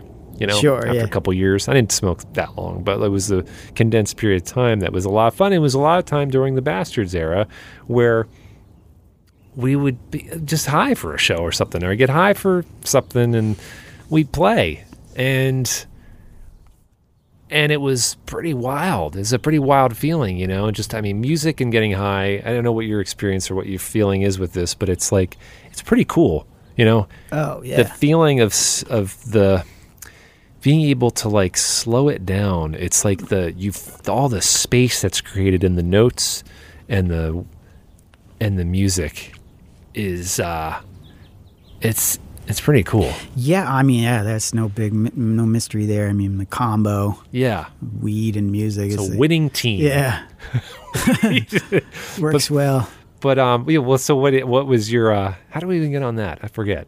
The getting high period, but it was something with Bastards getting high, and then there was just a lot of because I remember one of the Bastards songs. I remember the later songs you wrote was "Pass It Around," and we joke about this. I think which I don't remember how to play anymore. Yeah, we were starting to get kind of like more of like a Stony Clash. Yes, it was like Stone Clash era, where it's like Clash are definitely like high now. T for Two is real Clash. Yes. Which I'll do a plug for this. I did. Balls and I talked, but I finally listened to one of the shows with Pink Smoke and Funderburg's podcast. Uh-huh. Have you heard any of his stuff? No. It's all these movies. So he just He's doing something called Pink Smoke, and T for Two is the intro song. Oh, wow. The beginning cool. part of it. So Awesome. The other day I listened, and it was on the episode on The Wanderers. Cool. Which is great. Man, gang I movie. think I did hear about that. John was on there, right? I think so. John did an episode with I think Chris? he did. I think so. Yeah, But I got to check that out. anyways, It's funny with podcasts, man. It's like I think of them as this real consistent part of my life, yeah. and I'm always eager to talk about them or hear what people have like listened to or what they're into. But the reality is I only listen to them when I take long drives. But I've been taking so many long drives this past year Right. that I've actually spent hours and hours of my life listening to podcasts. But like when I'm home, I never really do. I never Yeah. really find the time. Yeah. So Yeah, I don't. I gotta just like make time. There's a list growing. Like listening to. I mean, you've got a bunch more episodes that I It's gotta crazy. hear. There's so much. Buds and Funderburg. I'd love to hear. Yeah, what he's up to. It's interesting because I'm the same way. I'm not like a podcast junkie. I'm not listening. I'm doing the same if I'm traveling. I'll listen and I'll try to carve it out if I'm like driving. I'll be like, I'll catch it while I'm driving in town or something. But it's not like, this huge world that I've been steeped in. It was. Yeah. I don't know. It's interesting, but there's a lot of good stuff out there. Oh man, yeah, it's nice. It's nice to. I've learned a lot from them. Yes. A lot about music, like some great music recording and production ones. And what's the one you were just telling me about the other day? probably that hanging out with audiophiles one. Yeah. That one's really great because I mean it's one of those things. They get into a lot of technical info, which is nice for sure, but also it's just consistent. I mean, I feel like a lot of the interview ones are consistent in this way too, of just showing you the reality of people's lives who are involved in creative endeavors, and showing you just that that's a real thing, that that's not a romantic thing, and that comes with a lot of baggage or insecurities or ups and downs, and just the true story of that everyone knows, but it's easy to lose touch with. But then when you kind of check back in with it, it's just ultimately inspiring because it just sort of like makes you realize it's just you doing your thing. You got to be you. Yeah. What makes you feel good? Like don't feel pressure. Don't try not to be too critical. Just things that are a part of maintaining a healthy creative lifestyle. And I think podcasts are really great for that, just because it's just so much candid time in the lives of a lot of people that you look up to. I mean, I've heard so many cool ones, like that Mike Watt episode. I listened to that finally on Mark Maron's. Man, that's so like you just listen to that every day just to get started. It's just he's got a vibe, man. He's got a good vibe. Yeah, such a good vibe. Wow. Yeah, it's just the way he's talking is. He just has a great view on everything that's happening. Yeah, I like that a lot. But so podcast, I mean, that's kind of when I say I've learned a lot, it's a lot of that, just kind of like the luxury of hearing real cool people talk about their lens on stuff, and then in some cases some technical stuff. That Cocaine and Rhinestones podcast took the I heard some of that one. That one's a good one. Obsession a little further too, and man, it's weird. My obsessions these days, being country music and reggae, are really starting to blur together. It's wild. Like it's becoming, and I'm meanwhile also making a lot of music. Yeah, which is pretty much all really heavily informed by either country moves or reggae moves. Yeah, and it's gotten to the point where they're the same moves. It's getting really interesting to me. I mean, the music's not necessarily. I'm not saying like I'm making really interesting music. I'm just saying I'm focusing on these aspects of rhythm that are mostly coming from trying to get better at fundamental country feel and fundamental reggae feel, and it's really kind of becoming the same pursuit. What would you say is that marriage of those two? Well, it's like, for me, it's like basically, and I think one of the reasons why these two genres are melding and also independently so alluring to me is that my whole the beat, like the double time feel, like I feel like I've never, I mean, aside from being in a punk band where it's like and that upbeat's so prominent and everything, aside from that, which was just sort of really just a blip in my musical history, there's been a real avoidance of the upbeat in so many ways, which I guess is just a more like rock or pop sort of way of going about it. Yeah. And so in a way, getting into that stuff, or when I would first start trying out, like over the years, like a country feel, or I mean, even disco, like disco was real taboo in Dr. Dogs, like disco beats. It became sort of like our like pet peeve or something. and then like in the 2000s, like disco really indie rock started, you know, like the disco beat started coming back, and it just felt like this thing worth really pitting ourselves heavily against.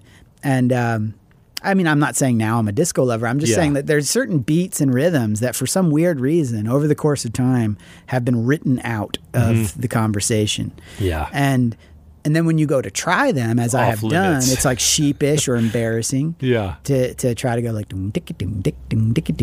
Right. You know, it's like, Yeah. But man, like when I get past whatever pretense shaped me that way for so many years, it's nothing but pure joy in my gut about that kind of feel. Yeah. As well as reggae, which ultimately feels like it's so prominent with that. But like, and so I don't know, that on the most basic level, just like a real stripped down assessment of like shifting and interest in rhythms towards like double times and upbeats and stuff.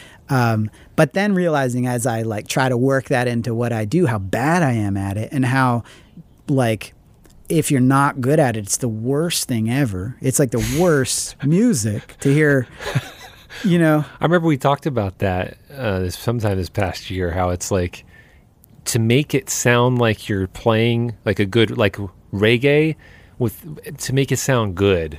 If it doesn't sound good, it's really bad. Yeah, the stakes are pretty high. The stakes are really high. Like you have to just. I mean, it's so that's what's tough is like how are you marrying the two? You know, how are you bringing that in without being overtly like I'm doing a ska well, song? I'm not really. I mean, I'm like, overtly just doing but it's it a lot. Yeah, but just because I don't really care. I'm really enjoying myself. And, right. But I mean, it is like. It is that like through the process of doing it as well, I'm learning more about it, and I'm learning more about what is it like. What is it that is? What is it? How do I put this? Like, how can I deconstruct this down to the things that I know I like, and then apply them in whatever fashion I want that aren't necessarily strict to a particular genre or aesthetic? And it's like double time feel is mostly the thing I'm trying to figure out how to do, or shuffle or swing. Feels that I'm not really that familiar with in all my time making music. Yeah. And for me, it's just been about deconstructing it and figuring out that it's really interesting how the thing that I've come to find out, which is where the worlds of country music and reggae music sort of collide for me a little bit, is that I guess it really comes down to how I choose to look at the drum set's role in the music. Because if I think of the drum set as solely responsible for presenting all that information, then it gets pretty sticky pretty quick. It's like a lot of snare drum, pow, pow, pow, you know. And if you're not really good, then it just sounds like you're playing too fast all the time. Yeah. And that's not what I like about. I like the relaxed sort of feeling of country music and reggae music when it's at its best. Even if it's fast, it's relaxed. Yeah. And so anyway, I guess, I don't need to go on and on forever about this, but like, to me, I've realized that the halftime thing actually is the really important thing. If you secure a really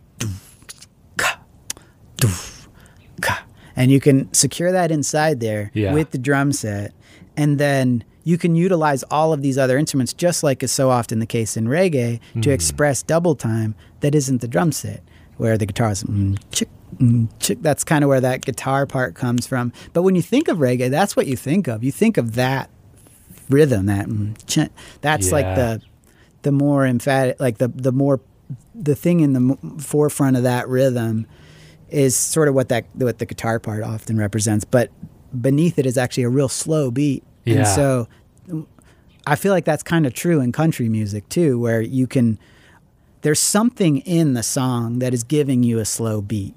And then there's other things that are adept at expressing faster emotion that aren't as aggressive sounding or require as much muscle to execute, like a kick drum or a snare drum or something. Yeah. I guess. I don't know. It's just like part of this world I've been kind of living in. But it's just, I don't know. It's just kind of become like a real fun obsession for me. And I feel like back to that Cocaine and Rhinestones podcast,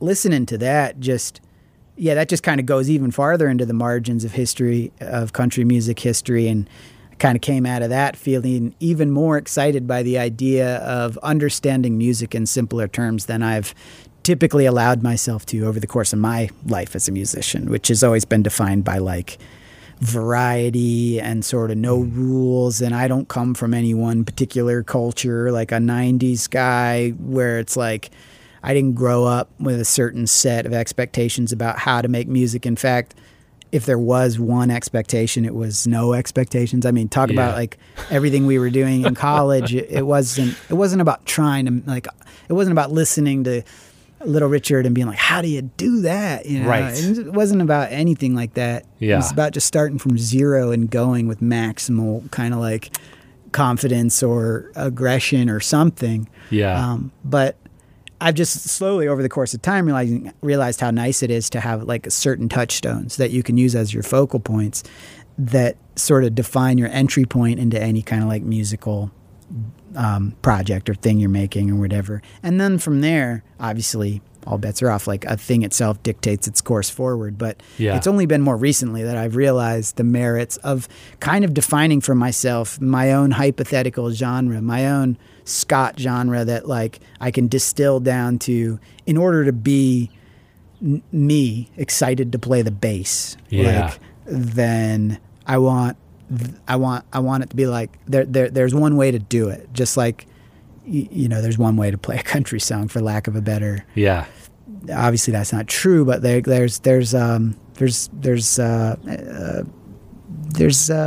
do you call it, like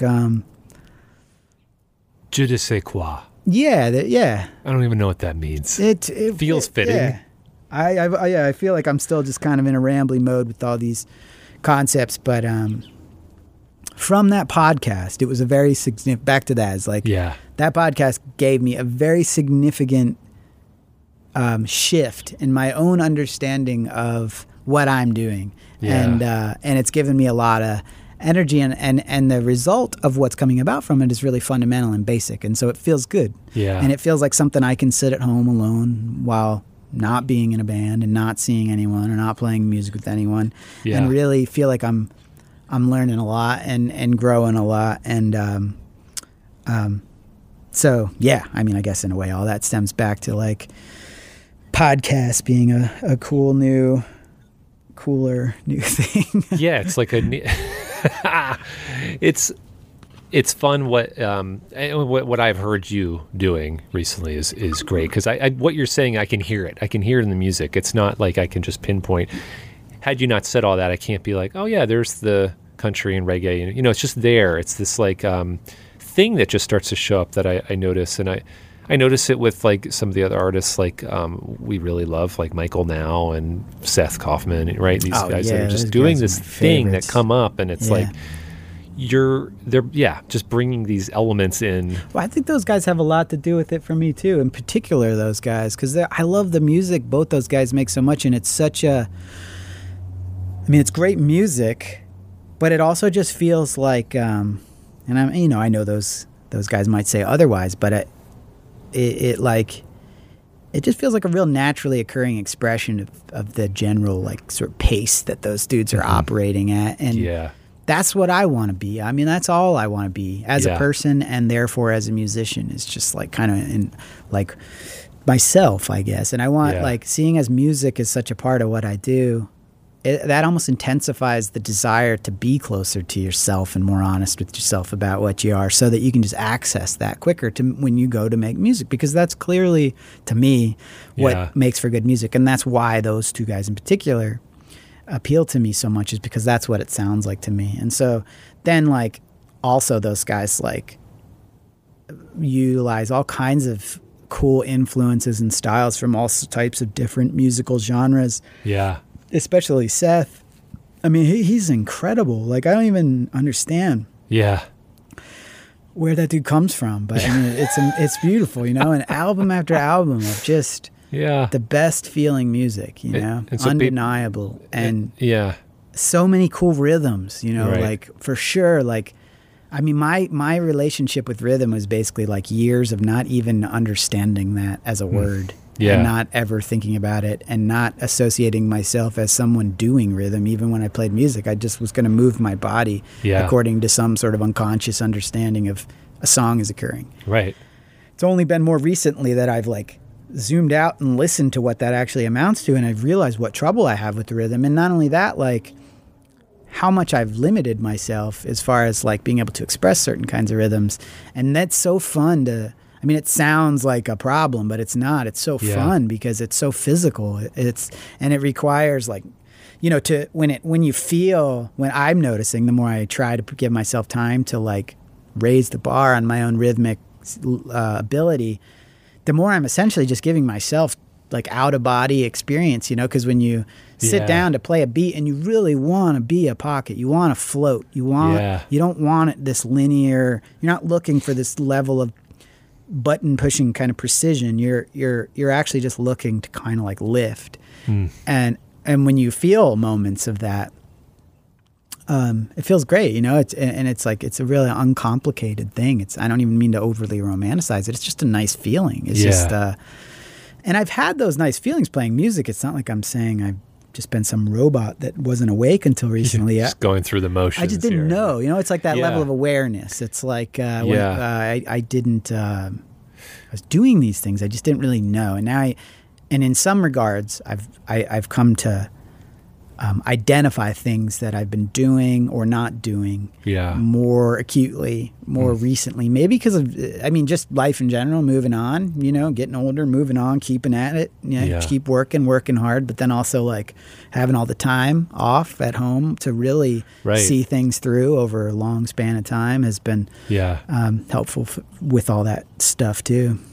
It's funny you said out of body experience, and I would almost say like embodying it, you know, like it's true, yeah. Both. I could see both, but like and little experience, I feel like I've kind of grokked from it is just for rhythm is like to embody something that you feel more connected with, and rather than just like going through the motions like, well, this is all I've known how to do and just playing the speed or something. It's like, well, to feel the rhythm in you, you know, makes it such a visceral and embodied thing that's like I can feel it and I can play it, you know, and those two are connected. The combo.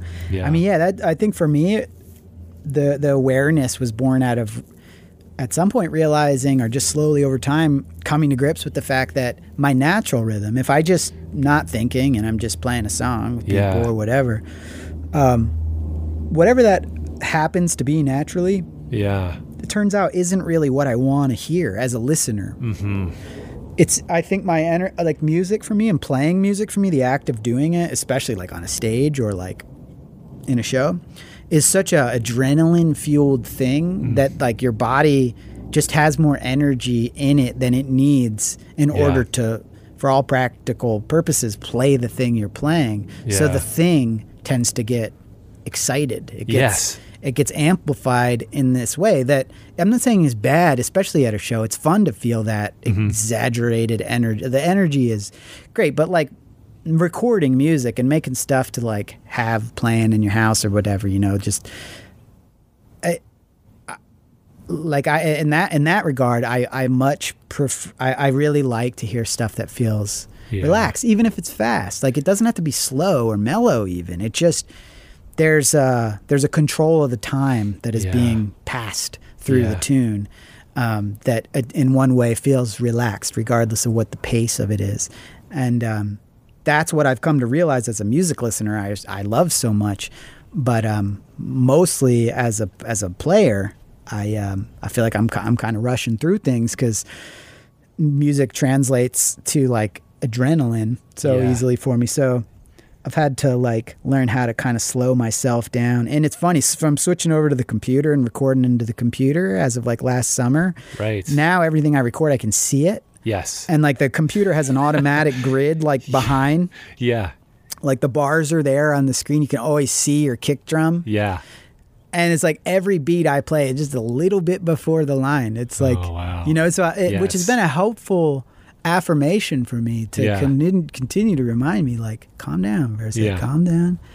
Just do it. Just do it. Like, you don't have to race to the end. Like, Yeah. you love what you're doing, so Yes. you're excited to do it. But like, for me, given my own goals and given my own desire to make music that is more and more increasingly what I want to hear, Yeah. I just have to figure out how to slow down. I love that. And this is also kind of jumping in from what we were talking about the other day. It's just how it's nice to hear something recorded different than the live version, right? Like, Yeah. like I don't know, the Teeth. We were talking about the Teeth, and it was just Yeah. like or bands where you hear something recorded that could be maybe super mellow or whatever, and then live it could be just all adrenaline pumped up because it's exciting live. Different performance. purpose But at that point. Yeah. yeah, and I like that, having those kind of the contrasts of the different worlds. It's got to be. Yeah. I mean, it's got to be. I mean, there are instances where the goal is the same in both regards. Yeah, But in Right. general, I think of it as kind of two uniquely different experiences. Standing Yeah. in a room with a band versus like eating your dinner while the record's on. It's like eating over the sink. yeah, Eating your dinner over the sink. eating your For all the dinner s- for over all the the sink sink eaters while out there's there. band in your living room. For all you sink eaters more out like there, turn on the music and eat your dinner over the sink. You don't need to spill anything or do any dishes. You can. And I just. Do you ever make your bed before you get out of it? Yeah, you know what? Yeah, It's kind of like a sink eater. it is. Yeah, it's like, what would that be? Like a pre-rise bed making? What would you call that? Sink eater, bed, sleeping. Oh, you're looking for like a name? Yeah. We're just workshopping it here. But I did that this morning. I got in bed and I was like, I'm not going to want to make this after I get up and come back in the room. I'll just do it now. So then I just lied in. sneak out I the kinda side. got everything like tucked Yeah, you can up. pull them up and give Pull them it a up, good like legs kind of push Yeah. the sheets down so it's nice and even, and then you just get up and slink slide out, at the side. kind of like the little Grinch. You snake. just sneak and slink Yeah, just around snake right your out on way the out into floor, the and then you're kitchen. done. Yeah. You go get a little tea, get a little Man, snack. you know what we did this morning for the second time in a row is we woke up and pretty much immediately watched the "We Are the World" video. Oh wow! Have you Why watched that? Man, Why? I don't know why it happened the first time, but Yeah. we had to repeat it this morning. So what was that? It's been a long time since It I've had been a seen long it. time for since I've us seen as We Are the well, World. and I don't know what started it. Yeah, like what was the precipice for But We Are the man, World? it was definitely worth checking in on. It's so good. I know that sounds silly, but like, It's a beautiful message. man, yeah, think about it. And then, like, when you watch it and you see all those people in a room together, and you see like It's Michael Jackson, McCartney. Is that one? no or? McCartney actually. Oh, We were okay. talking about that. Like, we were trying to think of like who they left out and maybe why. No, Well, maybe Elton because John. McCartney Well, bought all of Michael Jackson's songs. Leanne actually Or pointed Michael out Jackson called the bought all band, the Beatles. hypothetical band that did this Yeah. song is called USA for Africa. So maybe the thing was like you had to be American, Okay. which Okay. is why like Elton John and Paul McCartney. That's it. Okay. Because I don't think there were any British artists in there. Who's on there? Who is? Oh man! So yeah, the song was written by Michael Jackson and Lionel Richie, Oh wow. which is really cool. That's amazing. And it's cool when you watch a lot of the footage because like they're the two kind of conducting things the most with Quincy Jones, so it kind of makes sense they wrote it. And apparently Yeah. they were writing it down to the last minute, like down to the night prior to starting recording it. But yeah, you had those two guys, then you had You need a big bag of Coke to finish that one. yeah.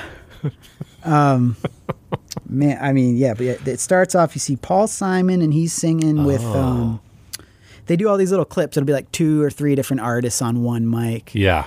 And it's Paul Simon next to Kenny Rogers, and it's amazing because like Kenny Rogers is a good like 2 feet taller than Paul Simon, and they're sharing a mic. It's like kind of you never do that. It's like Frank and I, we never could share a mic. No. You know? Yeah. It'd be But they did it in practical. that video, and it just makes Paul Simon look like a little like troll. It's pretty cool.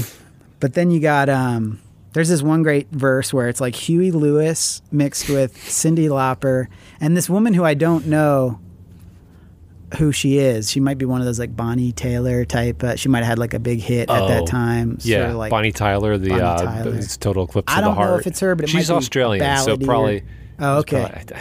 Why do I know that? Oh boy. Man, but you name it. I mean, Stevie Wonder, Willie Nelson,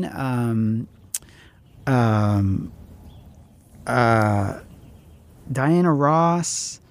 They're having a party. Shoot, Ray Charles. They really give Ray Charles a lot of space at the end to just kind of riff over some choruses. Nice. And it's amazing. And man, yeah, I don't know. It feels good. It feels really good watching that video. And there were so many good people at that moment in time. That was like one of the things that really struck me. It's like, man, this was just a random day in 19. It also, check this out. After our kind of like dive into it 2 days in a row, we discovered that it was released on Leanne's birthday. No way. Yeah, what? On her 3rd birthday. What? Yeah, that made her pretty happy psyched. Coincidence. Yeah, dude. Yeah. All right, that's cool. It's a good song, and it's got good moment in time. Might need a little pick me up for. I'm gonna try that tomorrow. I'm gonna try waking up. Anyway, also back to reggae. Yeah, this is the other thing. It's like Cyndi Lauper is so good. Yes, and in that "We Are the World" video, her little moment, she comes leaping in, and she's like, "Wow, wow!" She adds like these. She does her thing, and it's awesome, and she can't stop moving, and she's got like all these necklaces and earrings on, and she's just so cute. And then so we started watching more Cyndi Lauper stuff. We saw a couple Tonight Show performances, and it was we saw like She Bop or whatever. Yes, She Bop. Yeah, and like Time After Time. And the Goonies are good enough. Oh yeah, so good. Well, so much reggae going on in there too. I mean, it's all about that. Like even though it's like rock reggae or whatever, it's just like and synthesizers. Yeah, it is. It is reggae. Like, she was chicka. Chicka. There's always it's like some synth or something doing that, you know. Yeah. And so, yeah, I don't know, but like just like that sort of worlds of like just that like that way in which reggae kind of is clearly got the best DNA of any musical genre, in my opinion. Yeah. And that has managed to sneak its way into so many different kinds of music, and it's just kind of, I don't know, this is like pretty, I'm sure, common knowledge in a lot of ways for a lot of people to think about music, but like for me it's just kind of unfolding more and more all the time, like how those rhythms can sneak around and how good those rhythms feel and how undeniable it is. And and like I said, ultimately the main point for me personally is like how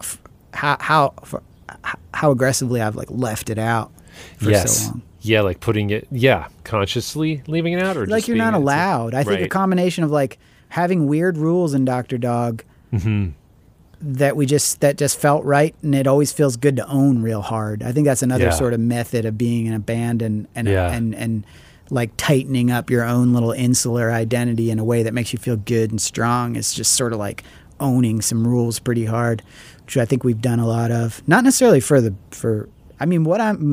for the better. I mean, maybe I'm just now making a bunch of music that people are going to laugh at, or, you know, I'm not saying this is like the proper, I'm just saying this is how I feel now. And this is what works now. But, a combination of just like setting parameters for your own creative understanding of the situation you're working inside of. And maybe just a combination of sort of like, you know, upbringing, like we were talking about it last week, like coming up in the 90s. Yeah. It was a weird time culturally. Really, and if you're a musician, like if it's the 40s and you come up and you hear music, there's a few kinds of music you might hear. That was it. Yeah. And if you love it, the path becomes very clear. How do you get from where you're sitting to the very thing you've heard? Like, what do you do to be able to do that and bring yourself to that? Yeah. When we grow up, it's like there's no real path. I mean, it's like the only real path is that like anything is possible, and that's only more true now. Growing up now, I'm sure. I can't even imagine now. It's like the 90s was weird enough. Yeah. Like what the heck, man? The 90s. Yeah. What were we doing? It was kind of cool. I mean, it was pretty cool in a way too. Yeah. I mean, I don't mean to like this isn't some like grumpy old thing. It's just true. It's just true that there was much more. Not only was there much more variety, but there was also a certain kind of creative lawlessness that defined the kind of music that defines our generation, like the slacker vibe. I mean, that was the first stuff that hit us. Yeah. And that stuff was not saying this is the way you do it, or punk, you know? Yeah. Even though that's why punk is so funny, because punk has always leaned so heavily on tropes, but it's this thing born of like the rejection of all tropes or whatever, you know? Yeah. But like, that's always the punk paradox. But that's our paradox. world, and that's what shaped our creative minds, you know? Yeah. And so I also think for that reason too, I just kind of excluded the thought that there are these fundamental rhythms that you can use that help you get somewhere. And maybe that thing is kind of recognizable in some way that your like punk mind says is naughty or something. But like once you get over it, it's funny because I was just like reminiscing. I was just back in a zone. And this past summer, I got into a big punk zone again, just like going through and really enjoying it, where it wasn't forced. It wasn't like I gotta revisit my punk roots. It was just like I think the political climate and all that, it was just right on cue. But I was going through some stuff, and I can't like fully just sit down and listen to punk albums like straight through like I did, but it's fun to go back and be like, oh yeah, that's why I love that. And so just like last night, I was watching Rancid, some live Rancid, bringing in like the ska world, you know, like when they were the reggae world, and they did it really well, you know. But it's very specific. So if it's, man. you know, like I'm like Operation Ivy, they kind of did too. It's so jagged. That's so cool, man. Yes, really good. It was really good. I mean, I wonder where that came from for those guys. If it came just strictly from loving reggae, like West Coast pop music has always been kind of keyed into reggae more so than East Coast, just like how like London pop music has always London has like such a big Jamaican community that I think reggae kind of like had a big influence on like British culture. It's funny. I don't know about the California. Yeah, like East Bay, you know, like how did that happen up in with those guys? I think it just happened, you know. It's like that was just something got in there, and then, you know, they went with it. Yeah. Some of those groups. It's good, but yeah. So there's something I was remembering that came off of what we were just talking about was it's an interesting question because it's something my little experience of it, but specifically for like, so we're going back a little in just the conversation, but when you were, what does it feel like playing songs now that you quote have to play that you might not be as connected to anymore? It was something I think when we're just like the energy of stuff where it's like, I don't want to go, but I don't want to play that. You know, I'm not like, that was a different time in my life, but for you, you know, maybe you're expected to play. Yeah. I mean, you know, there are definitely a few songs that kind of haunt me that way in terms of like being a drag to, you don't have to be specifics. You don't have to give. Oh, no. It's not like that. It's not, maybe haunt was too strong a word. I just mean like there are songs where we'll go to do set lists and it's like the guys will be like, man, people love that. And I'm like, I'm trying to make a case like, I know people love it. It's not like I don't think it's lovable. It's just I want to enjoy myself and I don't know how to do it with that song, you know.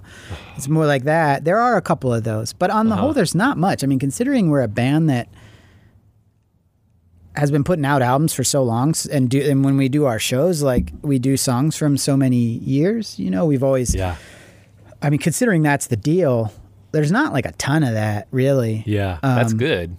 Yeah. And I think that the reason is because like the sound of the band and the way we play and the way we change things up is a pretty consistently flowing thing in flux that, like, it's rare that a song can't become untrapped by its own old age order to like be fun to play again. And you know, we've just kind of gotten good at, you know, maybe maybe the real issue is like sometimes fans wish we would just play it the way they're used to us hearing it. Right. They're used to hearing it, but we do change things a lot.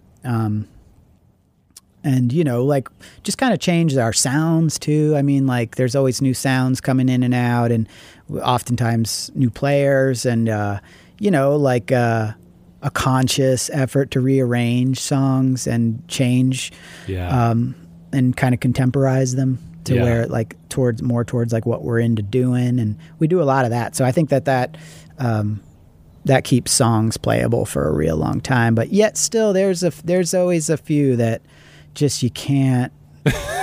I mean, well, a big one for me is "Say Something." I don't know. I think that's a cool song. Yeah. People really like that song, and they always. It's always a requested song, and the band is always psyched to play it. And there's nothing I'm embarrassed about or ashamed of with the song. I mean, I wrote that song's real old. I wrote that when I was like in the house in Westchester. I mean, like 20-something years ago. Yeah. So like, it's old for sure. But I mean, I was writing other songs around that time that I would be much more hard pressed to play. I mean, that's probably one of the better songs I wrote at that time, I guess is what I'm saying. And even still, I just don't. I can't find a way to enjoy playing it. And the guys have indulged me several times, and we've tried to do different things to it to kind of make it fresh. And it just, although, you know what I'm realizing now, I'm working on all these songs now, and like, I keep having to drop the key. And it's not necessarily that my voice has changed a lot. It's just that I've realized I always thought that like singing should be high. Interesting. And I didn't think that I had much I think I just thought if it was high, it was good. Mm-hmm.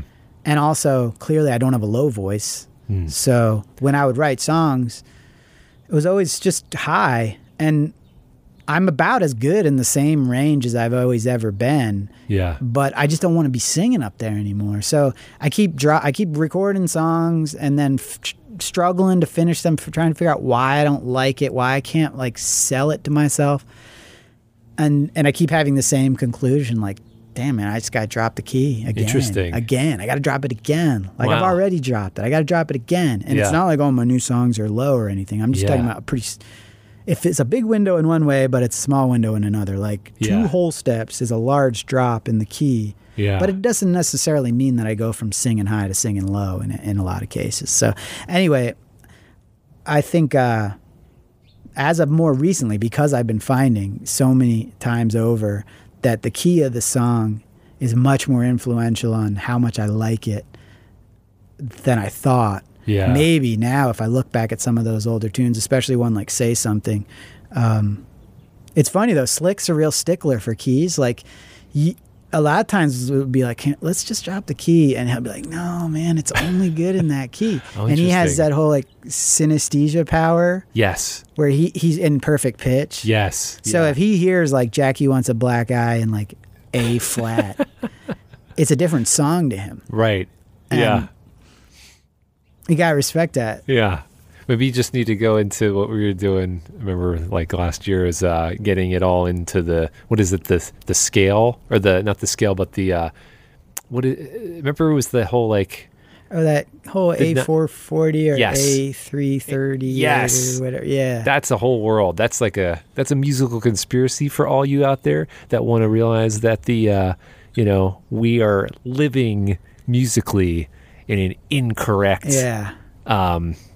It's not. We're living in the wrong key. We're living in the wrong key. Way to put it. Yeah. Yeah, because we've been told to. The notes have been strategically designed to resonate with our bodies in a hazardous. That's it. And cancerous way. A440 concert pitch. It's dangerous. The music you're listening to, you're endangering yourself. It's neat though, because there's a lot of interesting stuff about that. I know. For sure. And I've witnessed it firsthand. Yeah. I mean, I've felt not like physically in my body, but I have like tricked myself numerous times. And I do think things being a little out of tune. I mean, the other more simple way to talk about that is like when you compare like perfectly auto-tuned and quantized modern music. Yeah. With older music that's a little sort of like swinging and pushing and pulling and a little out of tune, there's a depth there clearly that like goes away when it's like perfectly tuned and quantized, and it just becomes like this steel wall.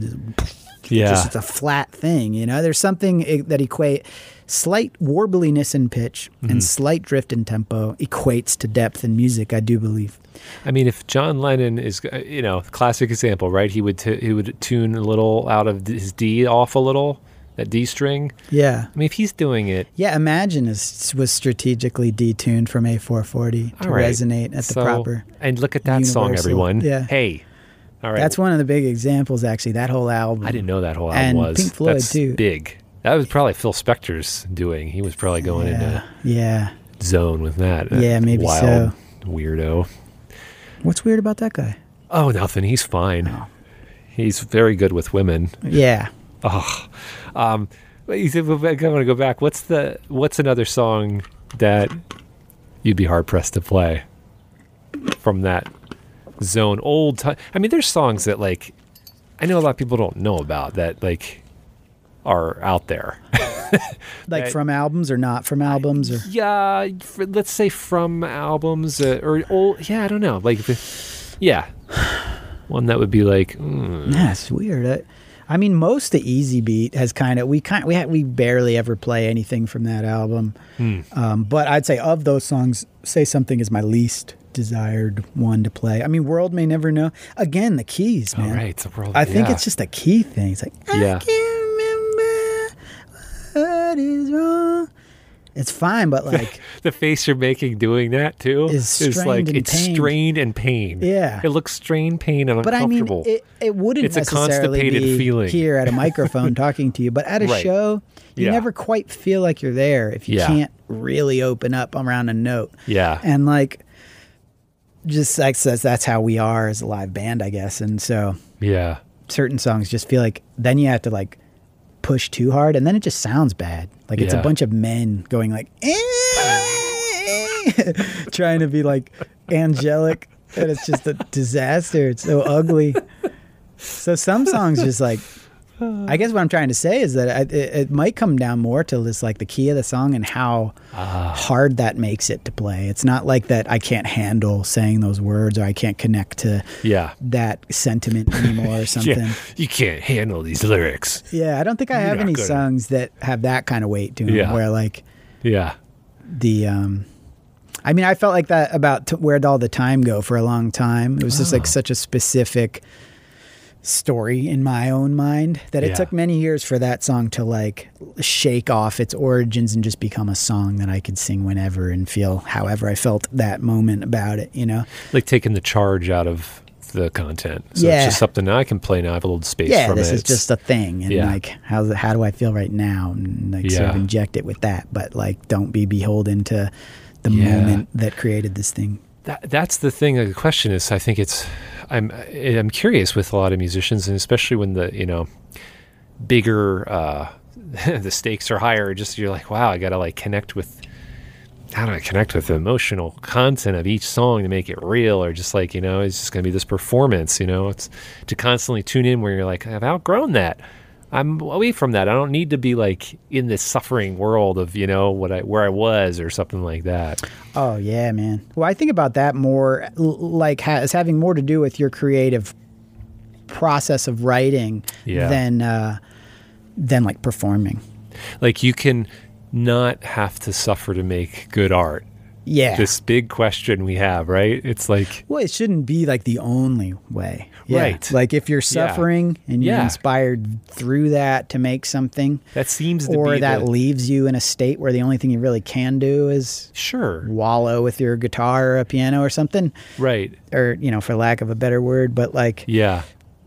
But if that's not going on, or, you know, it doesn't even need to be sadness. It could just be madness, you know, like some people have to be real hammered to write something or high or what, you know. Yeah. It's not just an emotional thing. It's like an escape thing. And I think a lot of times like sadness or anger are in and of themselves kind of an escape in that like you are then brought to some heightened reality where maybe you're more inclined to be creative with that type of, I don't know. I'm just saying that. Yeah. Like I'm not really sure, but the escape aspect is I think a pretty heavily relied upon aspect for a lot of people with the creative process.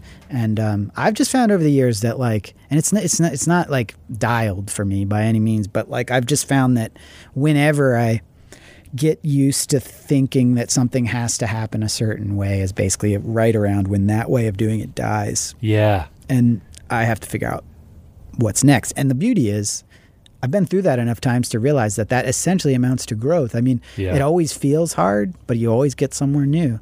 And then that falls apart and it feels hard and you get somewhere new.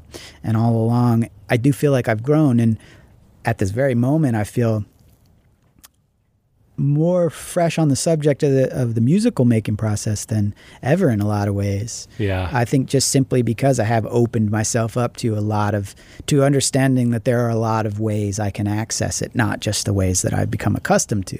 Because if I focus only on the ways that I've become accustomed to, I would actually be really bummed out right now, because most of the ways that I've become accustomed to don't work anymore. Like this like singer-songwriter mode of sitting down, chain smoking through the night to write a song in a folk type of like paradigm, like guy with guitar and chords writes lyrics in notebook at night with cigarettes. It's like, that doesn't work. Yeah. And not only does it not work, I don't even really want to hear that. Yeah. I mean, that's not really, as a music listener, that's not really what I'm that into right now, is like a singer-songwriter kind of song. Mm-hmm. Just been more in rhythms and like kind of like broad sentiments. Yes. So yes. So anyway, if I were only just focusing on the ways that I'm used to working, it would be there's that sort of layer to life right now, which is that like nothing really works the way it used to. Yeah. And that has its hard days, but what I'm trying to say, and back to your thing about like, how do you find whatever it is you think is necessary of you to do the thing that you do, whether it be write or record or play a show? I think that even though I struggle with that very question, I know that the answer is just by being present and open at any given moment to just being simply what is available to you at that moment, and setting aside whatever those expectations that you have are. And I say that and I believe it, but I also factor that in among one of life's greatest challenges. It's like surfing that wave. That seems like the practice, right? I mean, just to like options too. You gotta have options. You gotta have like a lot of ways to go. Mm-hmm. Which I think is good, because I definitely think you, at least in my experience, you accumulate ways of going by getting more disciplined and having a work ethic. Mm-hmm. Occupying yourself in time spent working, when it's not always relying upon like inspiration, quote unquote. Like just have something to get better at, like, and have something to try, and have something you don't do well. Yeah. That you're going to try to do well, and also know that you probably won't do it very well for a long time. Like, again, all these things are hard, but I know that it's the truth. I know that that's the way you move forward through this stuff, and that's the way that you grow. And I've always responded well to the work ethic of making art and being an artist, and whatever encourages for me a sense of discipline and a sense of focus, and can like feed my desire to work, and give me something to do, because like just doing something is really, I think when it comes down to it, what I'm there for in the first place. Yeah. Is the desire to do something, not do nothing. Yes. And, but it sucks when the thing that you're so used to doing to fulfill that need for you can also be pretty painful or hurtful when you continuously go to it and walk out the other side like insecure and like just down on yourself or whatever. Yeah. So if it's going to be the thing you're going to choose to go to fulfill that desire to do something, then it's good to have a lot of options for what that can mean. And like that's what I've been focusing on the last few years, is just like focusing, like just getting better at playing things, trying to get better at recording, trying to learn more about different aspects of music that I've written out of my process for so long. And all along, it's just been cool and it feels good. Yeah. And like it helps me understand other people better. It helps me appreciate things more. It helps me appreciate like how good people are at things that I've taken for granted. And it just, deepens the appreciation for music to try to like stretch out and get outside of your wheelhouse and get better at things that you aren't good at. And it definitely helps with facing that inevitable question that you ask of how do you do it? Like, how do you do it in a real way over and over again? Yeah. Yes, I like that. Brad. Yeah. Did you know we're on a podcast right now? It's kind of wild. Did you know people are listening right now and we can say anything we want? We are. Just think of all the things we aren't saying. There's. And imagine you said them all in one note. One more note. Wow. That's big. Powerful. It's big because you're allowed. Big note. You're allowed to say anything right now. That's the kind of wild thing about the format too. Is who do you think's listening to us right now? Right now? Yeah. Well, that's the other weird part is that it's because it's not live that I don't know. And who is going to be listening? Where are they going to be listening? Yeah. Those are some of the questions that I'm curious about. You know, need to think about that hard. I do. I actually do think about it. Like when I'm doing some of the intros and outros, I'm thinking that people are doing things like, what are we doing? So someone's driving, someone's cooking, someone's lying down, someone is walking, biking. Oh, wow! I don't think anyone's having sex. You don't think so? We might change that with this episode. This episode. The bee's back. Jesus. Dude, it's like we start up again, and it's like I'll come back into your the headphones. Man. You think Frank's listening? I hope Frank's listening. You know what I'm going to do? You know what I'm going to do? I'm going to do a call out right now to Frank because he is resistant to coming on. So I'm going to call him out. Yeah, Frank is, I know, but I'm going to call him out right now. He's powerful for this shit. Yeah. You're the reason I know Frank. Yeah, that's true. Yes, Frank is my good friend, my brother, my bandmate. Yeah. And he grew up in New Jersey with Brad. And when Brad and I met in college, Brad then introduced us to his hometown hero buddies. Yes. Frank McElroy, Dimitri Manos. That's right. So, yeah. Those guys brought in, it was like another more kindred spirits just folded into the mix, folding it in like batter. You're here. Dimitri's here. Yeah. Where's Frank? Come on, Frank. Jersey. You Mersey. Jersey beat. Pork pie Frank. Little porkies. Porkies out there in Jersey, South Jersey. Little greaser. Frank, Frank's got to come on. Frank, you got to get on this show. I've been texting him this week. You want to hear something interesting? I think maybe. Yes. I thought this was touching. It's from a friend of mine, Forrest. Probably many of your listeners might know who Forrest is. Maybe Forrest is even listening, but he sent this. Well, maybe you don't want to do this. It's pandemic related. It's not like a hard and set rule that we're not talking it. It's not. I mean, I find that it's hard to talk about anything else these days, so it is nice. Yeah. But I'll just throw this out there because it's a nice thing. Yeah. We're allowed in a few different ways. Because we're allowed to talk about anything we want, we can do that. All right, here we go. This is Forrest talking about, this is a bit of his, like, sort of, I guess in a way, like a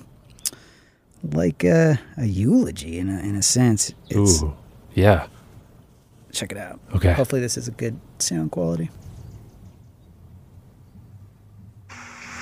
I miss everyone. I miss my artist, my band, my crew, all the other bands, and everyone behind the scenes in management and booking who makes the shows happen.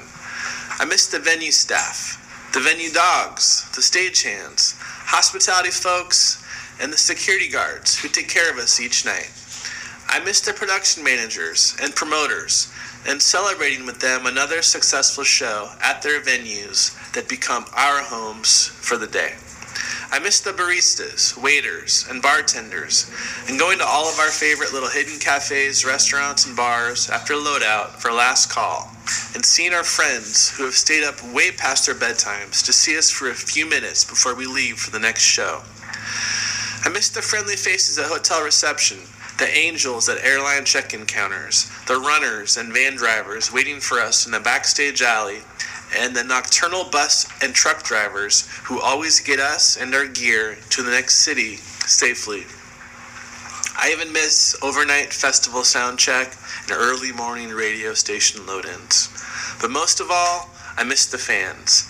I miss stepping outside just after doors to sneak a glance at the sunset in whatever beautiful city we're in on this particular night, and then checking out the line of fans waiting to enter the venue as they stream toward the door. They have been preparing for this night for weeks, even months. Their favorite band is playing, and they have tickets. This is the highlight of their week, maybe even their year. They are with their friends, their lovers, the cute person they finally got the nerve to ask out, or maybe they're by themselves, but they're connecting with their tribe about the thing that's the most important thing to them in the world. I was always a fan of live music, long before I ever worked on a tour. There's nothing else quite like it. Most everyone who tours feels the same way. We all know how lucky we are to be there. No one does it for the money. It's all about the experience and the music. We all made sacrifices, have left loved ones at home for months on end, missed countless birthdays, weddings, and anniversaries. But making this magic, this connection, happen for the fans every night makes it all worth it. Keep these memories alive for when the magic returns. Our industry has been decimated. It's going to be different when it comes back. Many of us won't be there. We will have taken different jobs out of necessity and might not ever come back. But don't feel bad about that.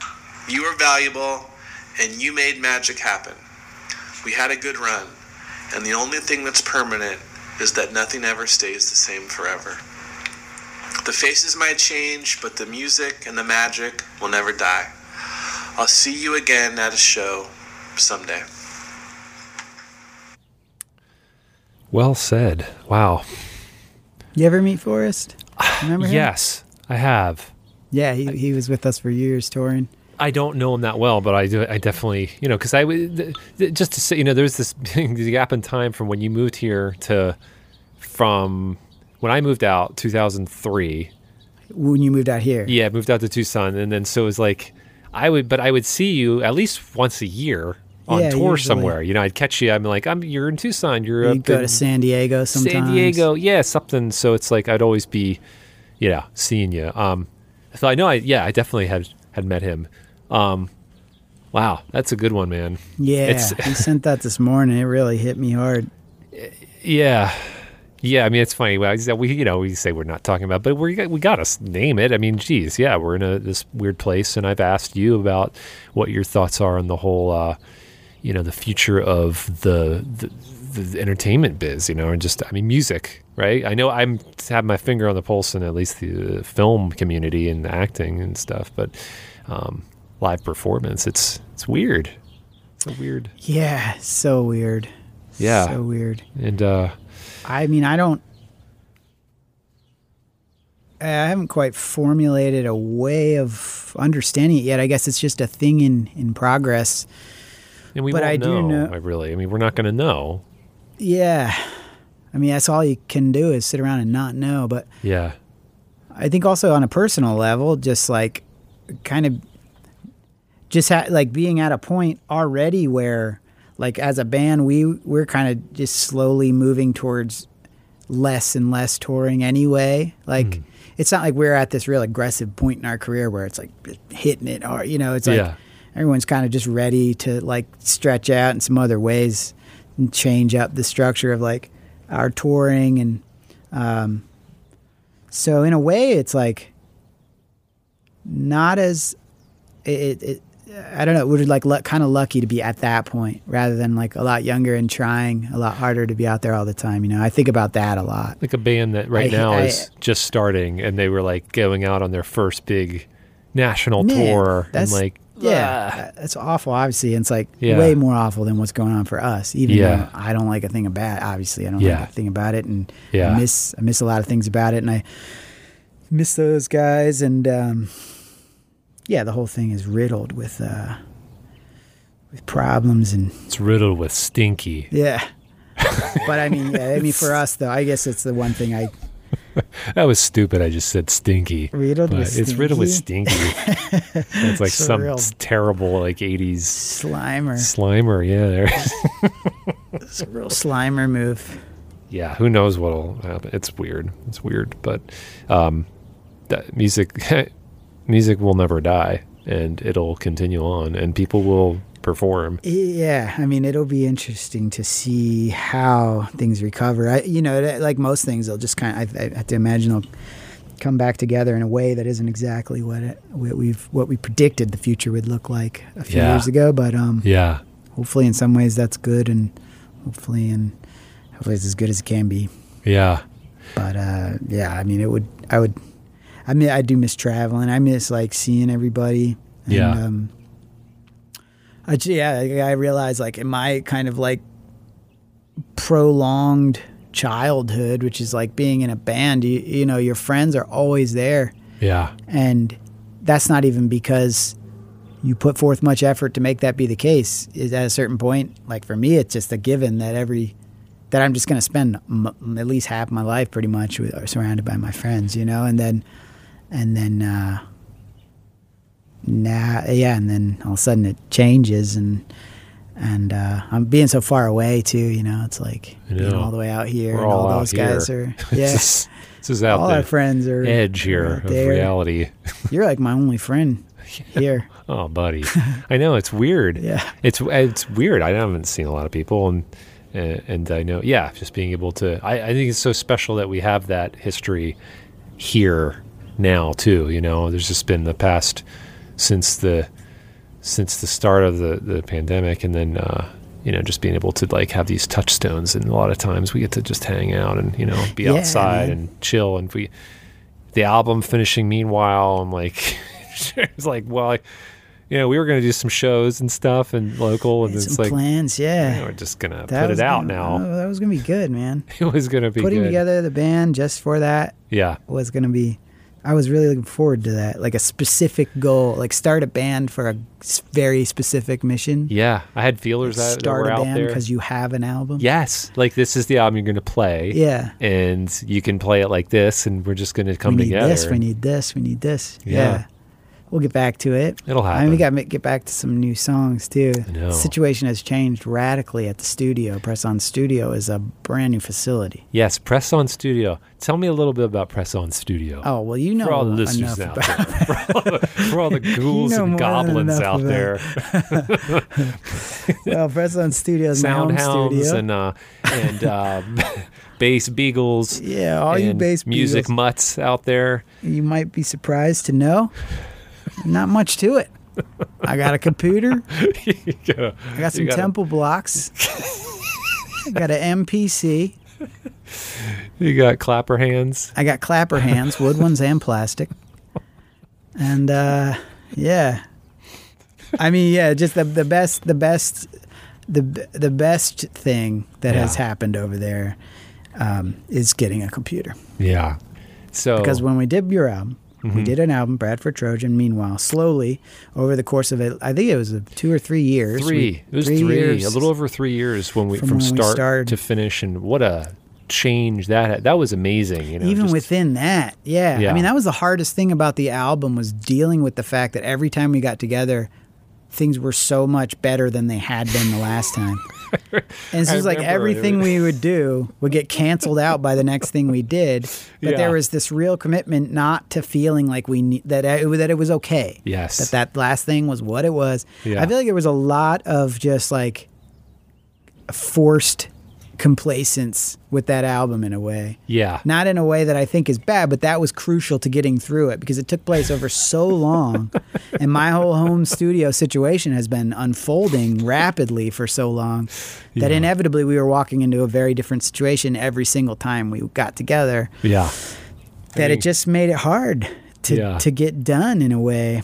But we got there, and it's great. And in the end, it was good because it all kind of got to pass through the state of the studio at that moment, which was like kind of after getting that console from Nathan, that big console, and being able to do more tracks and all that stuff. And but now, just like having gotten fed up with all that gear and also mostly the inability to share music digitally with anyone, being a kind of mostly analog situation, and being stuck in the pandemic and not being able to send music for friends or like receive music from friends to play on, and really, just denying myself that whole luxury of being able to collaborate from afar was kind of the impetus for going and getting the computer and getting into like the digital mode. But I fended it off for so long, and I was like so weary of it, not because I think that digital is inherently evil or anything like that, but because I'm so into my own process that I was freaked out by having to take what felt like to me that was going to be definitely like months of a backwards step to like get comfortable in how to work in the computer. I just thought it was just going to be this long learning curve that was going to set me back. So it was really just like time management that kept me from doing it for so long until I had enough reasons to be backed into a corner. And then I did it, and man, is it better. It's so much better. I mean, you just, so if people also understand the level of commitment you had to the analog hog, it was, you die for the hog. You had the board. You had some realm. There was phases of different boards, but Nathan's board. Been through a lot of boards during the meanwhile, yeah. And then it's like bunch of Yamahas, a PV, all the component pieces, and then going into the Alesis, which was, for those that don't know, it's basically like a old school hard drive that is not on a computer, but you're just doing everything with the touch of a few buttons. Yeah, editing. That seemed like the best compromise because I could still operate with that thing like a tape, which is to say I would know how to use it. Yes. But it wasn't a tape machine, so it would be faster and more efficient. And so you definitely like put in your time, and there wasn't anything like the dues of keeping to this world, and then going to the computer world like I've seen, and just what I heard recently was like it's just easy. You just could just do it. It's like there's no reason to be. I'm sure there's debate out there, and I've been a part of it. But the purist of like you're either analog or digital, and you're gonna hear the difference, and you're gonna feel it, and all this stuff. And it's like at some point I don't can't. think there's a lot of people out there making that argument. I don't think it's really that necessary anymore to make that argument because. I mean, like for me, I say it's easier. It is, but that doesn't mean like because there's a button you push that makes you sound good. Like that's not how I'm using it. Right. It's just easy because it's fast and it requires so much less equipment. So, being someone working out of a spare bedroom in my house, like having a 32-channel console and like a floor-to-ceiling rack of outboard gear and stuff, as well as like amps and drums and keyboards. And things breaking and more components like having misfires. Yeah, all kinds of technical problems and 1,000 more cables. Like I use like 6 cables now. I used to, I just filled like 90 suitcases. I have like 100. I'm not even joking. Like how much cabling. I mean, anyone who does music studio stuff knows like what I'm talking about. It's an exhausted subject. But like, I mean, when I say easier, it's not like easier in the sense that making good things is necessarily easier. It's just an easier process. And and it's like sharing stuff. Like that's changed my life. I mean, I just started this stuff since August. And then this first thing I got, once I got it going, was I dumped in all the recordings I had been working on the Alesis into it.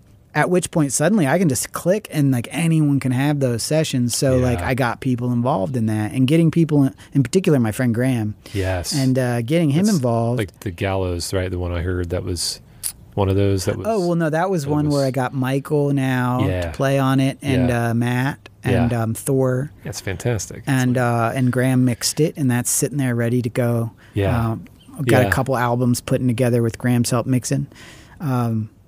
So anyway, just as soon as I started to share stuff, like the rewards became immediate. And just the way in which that has since changed the way I feel when I'm making music also is part of what's easier about this, which is that when I work now, I don't necessarily... the gift of all that for me was that like I'm at home alone, but that doesn't mean I have to work on things alone. Yeah. And therefore I can just focus on recording, playing, and everything that means to me. And then when I'm ready, at least these days, as long as Graham's interested, I can send Graham stuff and he can mix it, and he does such a good job. And that's a whole part of the process that I don't have to sweat about. And I enjoy it, but I hate it.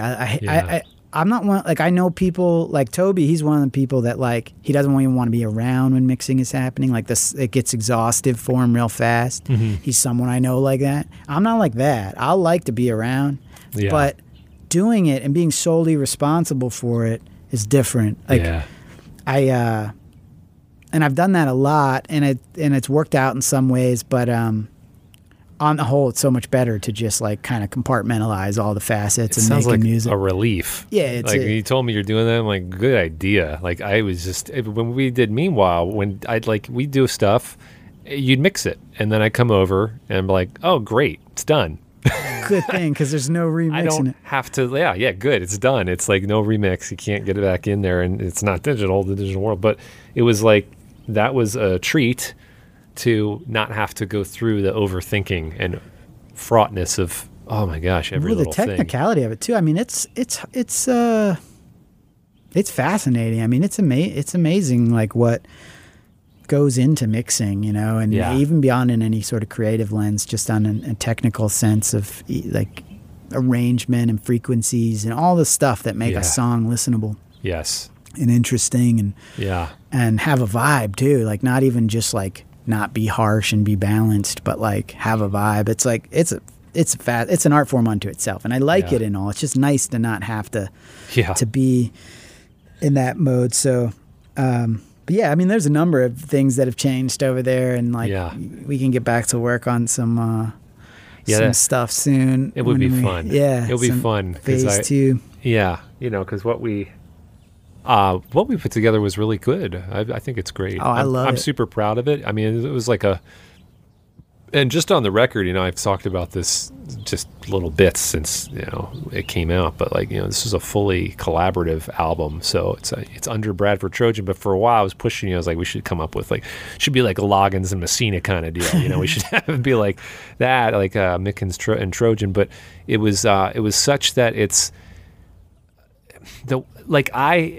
I haven't really had much experience sitting and writing, you know, when we're going to do lyrics together. Me either. And that like was that so fun. Was rad. Yeah. You know, that was something that's like I do it on my own, and I think for you too, a lot. It was just like you go off That's and great, do your man. lyrics, and it was you know, some of those where I remember some of those sessions we'd just be there for like hours cracking at it, and the word chipping away at it and like getting it right. You know, that satisfying feeling of chipping away and puzzling over something, and then when it clicks, it's as though it's the simplest thing in the world, you know? And that's what would happen. It would be this roundabout way. We'd go off, and then it was like, oh, there, it's that word. Yeah. And every meandering little tangent was always helpful in the end because it guided you one way or another. And it was just an affirmation of all of those things that sound so lame to talk about, but in reality, like really do define the quality of an experience and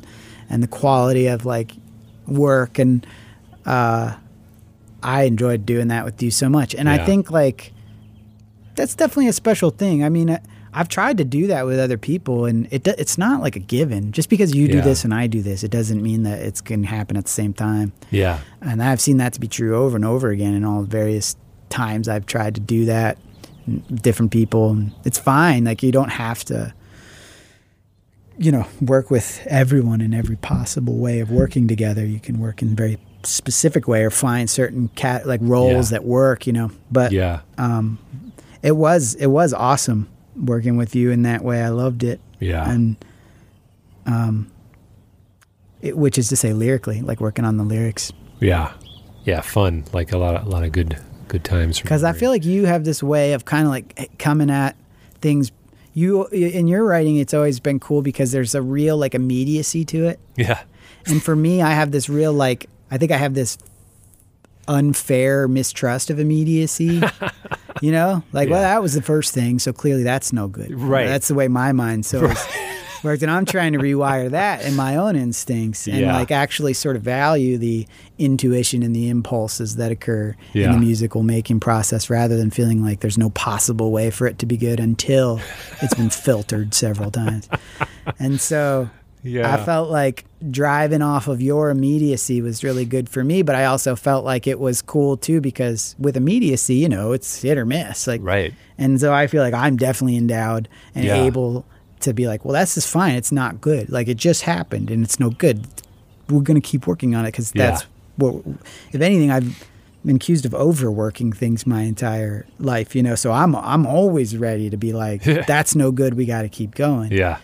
But I felt like it was a healthy balance for both of us in that way of just like operating kind of like off of improvisation and or like from like some pretty quick and intuitive ideas, but then being able to sit back and actually sculpt it from there. And that's become like a big a big thing for me in general. And I feel like that experience with you was like kind of part of building that. I miss doing that for sure. Yeah. Working on tunes with you. Yeah. We're going to do it. It was fun, man. And yeah, I feel like when you get into a process of any sort where there's a certain kind of like mojo, for lack of a better word, like something that is singular to the dynamic of the people involved, and it's working, and it's consistently available when you go for it. When you start to do that, you do build a little world. And I like it's been my favorite thing about being a musician the whole time is when these little worlds develop where like it's like our little world here, our little meanwhile, you know, and we have these little things we can chuckle about and these little things we'll say and these little themes. Yeah. And the way like mushrooms became a part of that whole little world. Right. It was like, and then it's like, like these like all of the little like, you know, like the Ringo things, like the all the little Tomorrow Never Knows or whatever, all these like little nonsensical things that we were kind of tapping into in our own way, not like as an effort to get like Beatlesy on it or whatever, but like we were landing on these insights that felt paradoxical enough to be truthful to us. Also like to embody this sort of depth of absurdity and humor that I think you and I share in our, whatever our like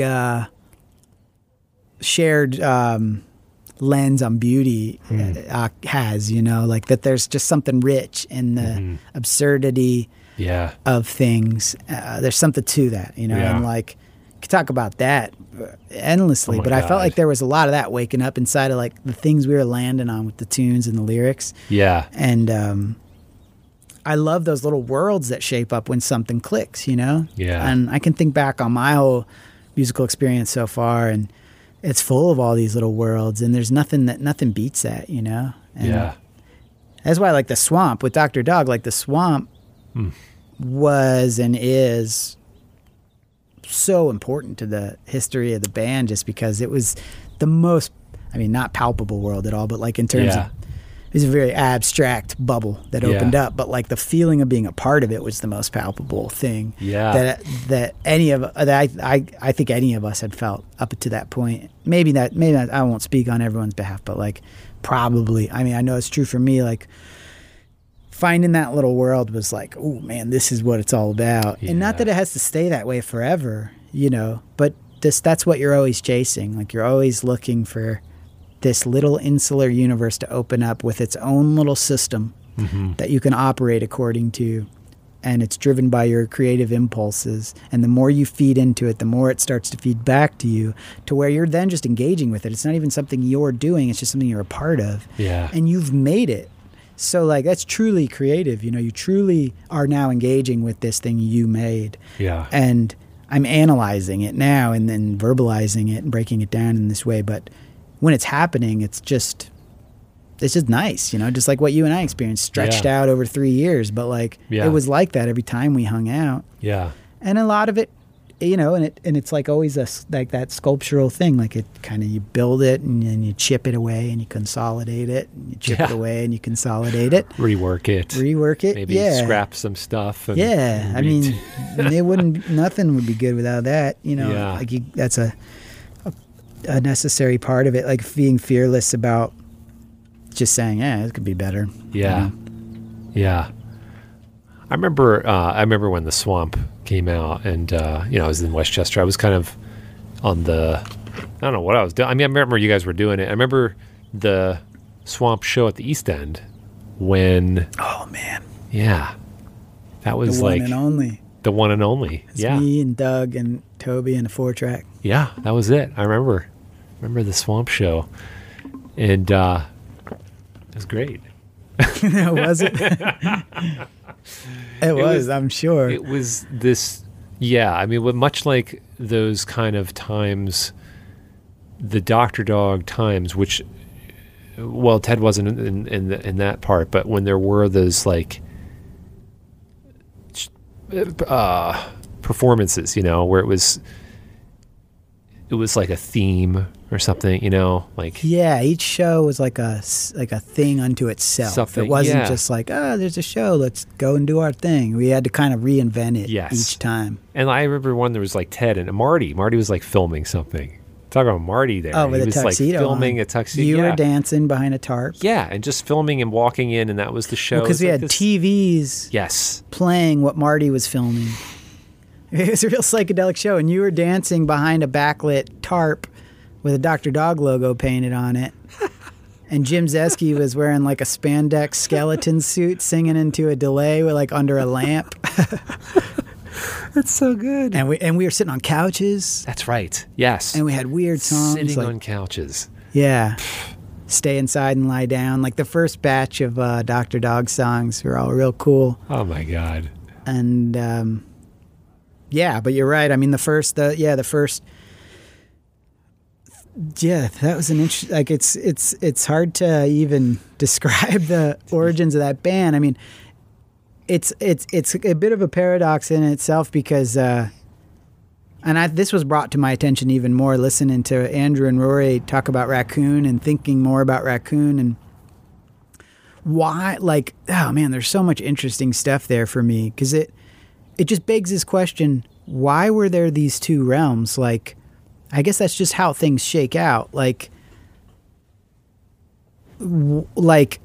Toby and I, like when I moved back to Westchester, the first thing that Toby and I did, the very first issue that was clearly needing to be tackled was to sit down, choose a band name, show each other what we had written Yeah. in the time that I'd been away. Yeah. And I remember that hang. It was in the basement of the Pirate House, and I had my notebook and he had his notebook, and this was the deal. I was back. I mean, Yeah.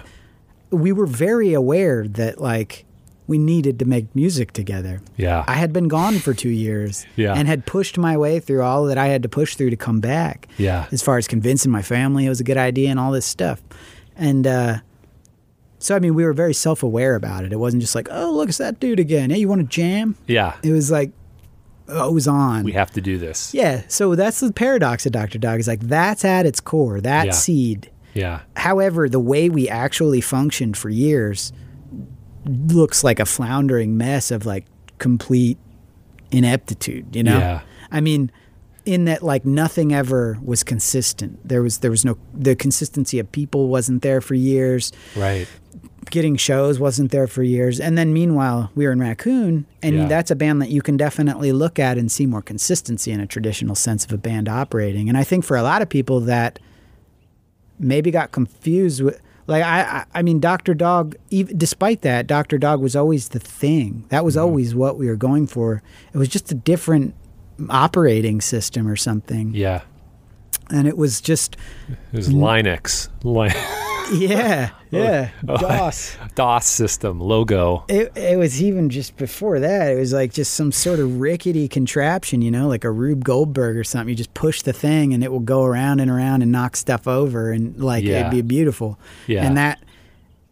And it was really just like being in all these other bands that at a certain point we realized, like, well, in order for this thing to look more consistent and for us to start finding more consistency in this, we have to start by like giving all of our focus to it. Yeah. And that, you know, that's why both Toby and I like quit a bunch of bands at the same time, and that wasn't easy in it. And all, there was like so much joy and Yeah. that in all that other stuff. But I mean, it was what we had to do, and it worked. Like within a year or so, we were on tour, basically. You know. Yeah. So it paid off as far as us just like getting more focused, but yeah, I mean those early shows, like the kind of I mean, shifting cast of characters. And I remember one where I did something where it was Marin, our friend Marin Ferris. We did like a birthday show or something, and it was in the bathroom, and we all had that was our first show. Vaseline. I remember I put Vaseline with coffee grounds on his fake beards. Yeah, that was Ted's idea. You draw a beard on your face with Vaseline, and then you just throw coffee at it, and it sticks.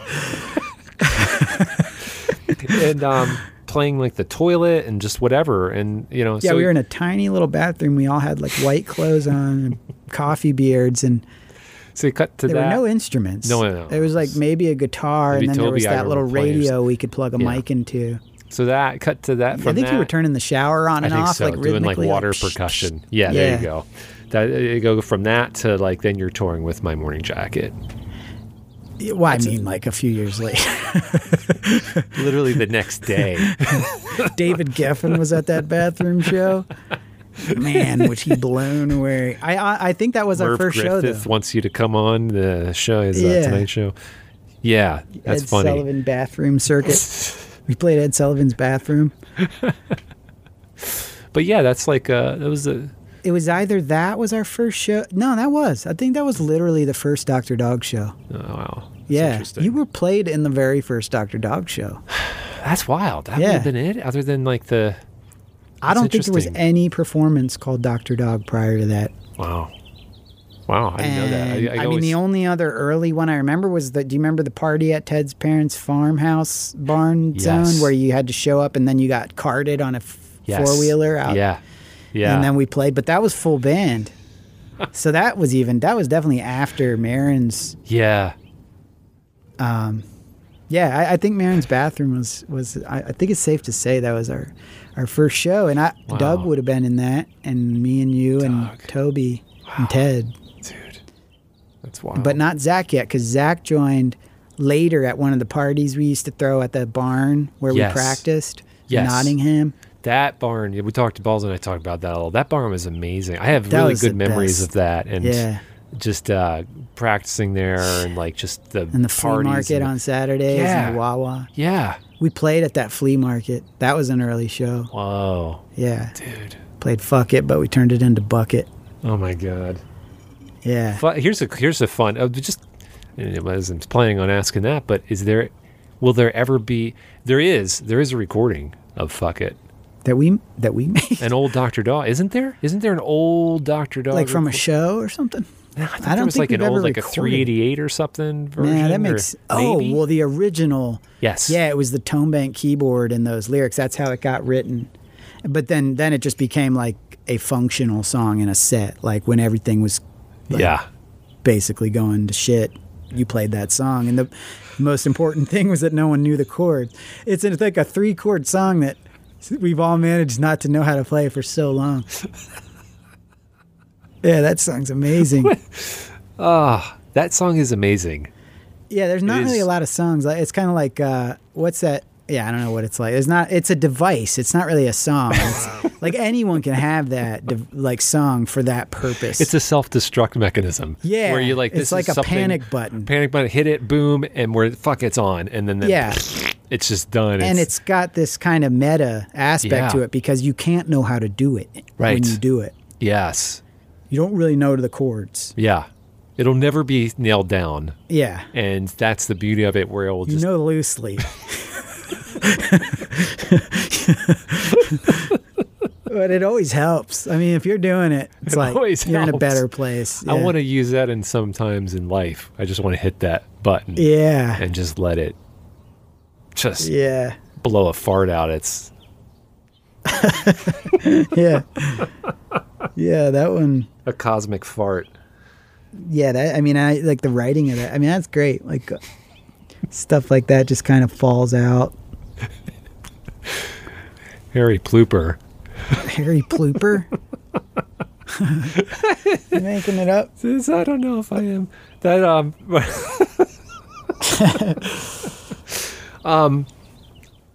what was I mean, yeah, I feel like, I mean, another thing, thinking back, you know, you, yeah.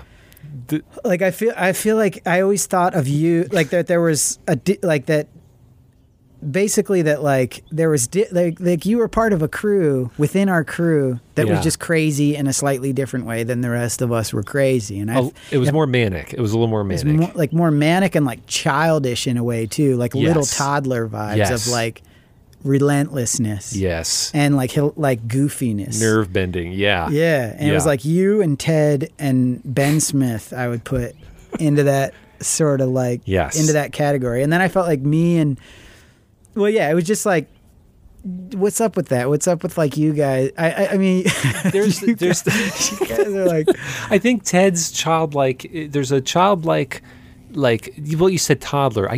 There's a antagonistic, like, rabble rouser-ness that was present definitely in little me. I'm gadfly. realizing more in Ted, well, for sure Ben. Yeah. Ben, once Philly hit and met Ben, and I met Ben and brought Ben him. jumped right in that. He boat. jumped in, but there was like Ted would do this thing where it was like a,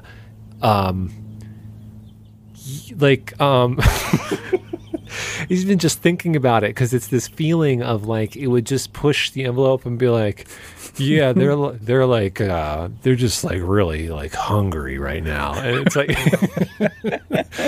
but he keeps saying that over and over. If someone was just eating or something, and it reminds me of when we eventually lived at the Hot Tub House in Westchester, where it was.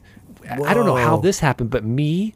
And Marty and Ted were sharing a room, a small room. And it was basically like all.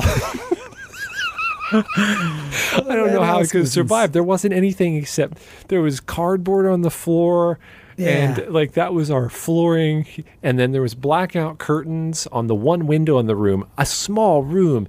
And then like, I don't even know if there were beds, but and a candle, a beeswax candle in the middle of the room. Oh yeah, we used to have rituals. We'd have like rituals, and like somehow we would be living in that room. But I'm like, how did this? Would it work? Remember the? Oh yeah, Ted was all about creating those like clubs and stuff. Yes, and I remember. What was it called? Well, we had like the key game. The key game. I just remember him coming up with that rap. It was like, we meet tonight to reunite our words and our actions, decimals and fractions.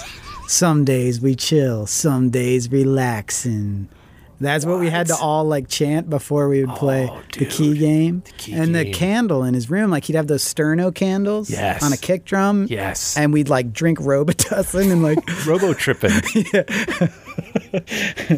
And he was calling it bird blood, and it was like happening a lot. It wasn't even like this one time.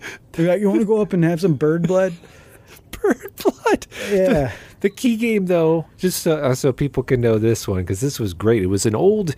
It was someone found we an used old to go break rack. into that factory behind. Well, here's what I remember, because I kind of forgot about the key game, though. But there was a key rack, a big key rack, and each hook from a factory, it had like from the factory 50 key hooks, and on each one. The game was you wrote something like a truth or dare. Underneath each hook was written a little thing. A task you had to perform. Good or bad. Right. And so you throw the key on, and it's just like wherever it lay, you did it. Most of them were fairly simple, or like, some things here and there. Maybe you run down with your pants down the street. Yeah. But I remember there was one hook or a few hooks that said, I'd like to know what you remember about go to the factory. Oh, yeah. And whenever that happened... It was scary. Like, oh boy, we got to do this, because the factory was a little bit far. It was a little bit of a ways away. Like the Bull Center. You remember the Bull Center? It was behind that soccer field by the Bull Center. The Bull Center. So to go to the factory. A lot happened there. That field. In order to do the game, if you hit the hook, you had to do it. And in order to go to the factory, you knew that was going to be the rest of the night. A lot of them were like that. Yeah, they kind of shut the game down. And it was like, this is it, and now you're in it, and then it's going to take you in this whole new trajectory where like you just have to abide by the rules. Yeah. And if you go to the factory, you were in for it. Yeah. Because there was a lot of... There were definitely people living in there. Yeah, it was scary. It was like a little bit on edge. Like it was dark, and you could fall several stories by walking in a room. Very dangerous. It was insane, yeah. Like we could have probably got something bad could have happened. Definitely. But the Bull Center, though, what was... Well, that just popped into my head. I hadn't thought about that in forever, but I think that was the building that was over by the factory. Like there was a soccer field there. We used to go play kickball there. Yeah, that's where Zimba got sprayed by a skunk. She got sprayed by a skunk. I remember that. That's where she would always pop our kickball too, because she would chomp it. She loved kickball, but she always ruined it. She just run and she got a hold of it. The game was over. And she got skunked. Yeah, I remember taking her going to 7-Eleven and getting some V8, trying to get that off her. But yeah, I think the factory was out there behind the That was Bowl it. Center. That makes sense. Yeah, it was a little Yeah. bit further away. And there was like Little Man's Deli along the way where you would crush it at Pac-Man. Oh yeah, Miss Pac-Man was my big. That was a summer where it was. That's a very fond memory of like getting really good at Miss Pac-Man. You were to win a incredible. sandwich. Yeah. And it was like one of those things. Again, we were like, we're not Like doing some much. Otherworldly talent. Well, just to come back around, I'm really missing playing that during pandemic, going to the arcade and playing Miss yeah. Pac-Man. So it's sad. I know. We've got But that Pac-Man sitting on the That's porch. like It's a torturous shame. for me that you have this Miss Pac-Man machine Man. that's on your porch that I come It's over. not for lack of trying. We've put a lot of effort I know into you trying have. to get that thing running. Yes. Yeah, no, there's some tough, tricky things with it. But the Miss Pac-Man is, I challenge anyone out there right Oh, now. man. I'll challenge you Step to something right up. big. Bradford is he's got it going on. A big one. I'll challenge a big one. That was like intense watching you play. Leanne's kind of similar. I mean, Leanne's really good. Similar level with the Tetris, but Well, she's also really good. I mean, I remember hosting one of the Miss Pac-Man tournaments in Tucson years ago. oh really? And Leanne played and Oh, won nice. second or third place. Cool. You know, I mean, it was a little. Love it. I felt a little bit of a cheat because I didn't set up. I was helping. It's a real way to cheat at Pac-Man. Yeah, it's like I'll set up and then I'll just win the tournament. But it's like it was. Leanne was like, yeah, she It's was a good hobby. way up there. I mean, Set up she's, tournaments you know you're gonna win. yeah, be like, I'll just set this up and host it, and then I'll just beat y'all and take the money. Yeah. But she's really good, and she's a really good Tetris player. Yeah. I mean, I brought her up because like it's the only other time I've seen someone sort of embody that kind of focus where Yeah. like they're just tearing through at warp speed. But I mean, Yeah. you would be like talking and laughing. I mean, you Yeah. seemed like Get into it and like that. Zone. not even like you were. I mean, you kind of made a game of how good you were at it in and Yeah. of itself. Like you Yeah. would just kind of show off or something. I Yeah. mean, you weren't showing off. I just mean to say you were like I would show laughing off and talking. No, I would while show you were off like, too. Yeah, I'd be like zipping around and be like, I'm just this thing that's so easy, you know, and like, and I know there's for the record, I know there's people better than me. Like they're out there. Oh, sure. And there's like really good players, you know, like For old the school record. dudes. I just want to, Let it be known. but yeah, I feel like confident in that. You know, it's one of those things that's just, yeah, It's super a hardcore gift. gamer. Yeah. But I mean, Yeah. that's kind of, I mean, that whole thing, like your abilities in that regard, this toddler crew that you Yes. were a part of, this like manic energy thing, this kind of natural entertainer, this natural I feel like high the octane performer. twaddlers. Yeah. Tweedlers, Little tweedlers. like tween little toddlers, Twiddlers. twiddlers. You and your twiddler buddies Yeah. used to drive me insane sometimes. But Oh, yeah. that's kind of I what I know. wanted to get into Yeah. when really trying to dig into this past. And it's working because, man, the things that Yeah. I'm remembering, thinking about the factory and the key game and all that stuff too is like a whole other, like just Yeah. floodgates opened up there. But Yeah. that was just something I was hoping to kind of tap into with you today on this podcast centered around like Yeah. our friendship and our mutual friends and our past and stuff. Is just because there's just so much that with you in particular that sits with me over all these years. Yeah. And in particular with you because I feel like there's a harder part for me, kind of coming full circle about like the past often being laced with this heaviness. Yeah. There was something about our friendship that I'm glad we've had this time to like really unearth a lot of the stuff and a lot of the time so that I can kind of like get at this with some context. But I feel like there was something about our contrasting energies, even though it never translated to a trouble in our friendship. In fact, there are other friends I have and that we have that I think about to on that time. And like me and John, I feel like there was a lot of times where I was Yeah. really mad at John or he was so hardcore and we'd be working together too and he'd be so bossy. Yeah. And you know, it's like Yeah. my point is like there were You hear even when that, I balls? met Take that, balls. in high school when I met John, I was like this guy, he'd be Yeah. punching you. I mean, he's like, you know, he's just tough, a beautiful man, but just young John was just tough. Yeah. Yeah. And it's not like when I think back on you, I was like, oh yeah, Bradford and I during those days, you know, we were at odds on some level because Yeah. it wasn't the case. But there was something more nuanced that made me like, I think in a way made it hard for me to take you seriously.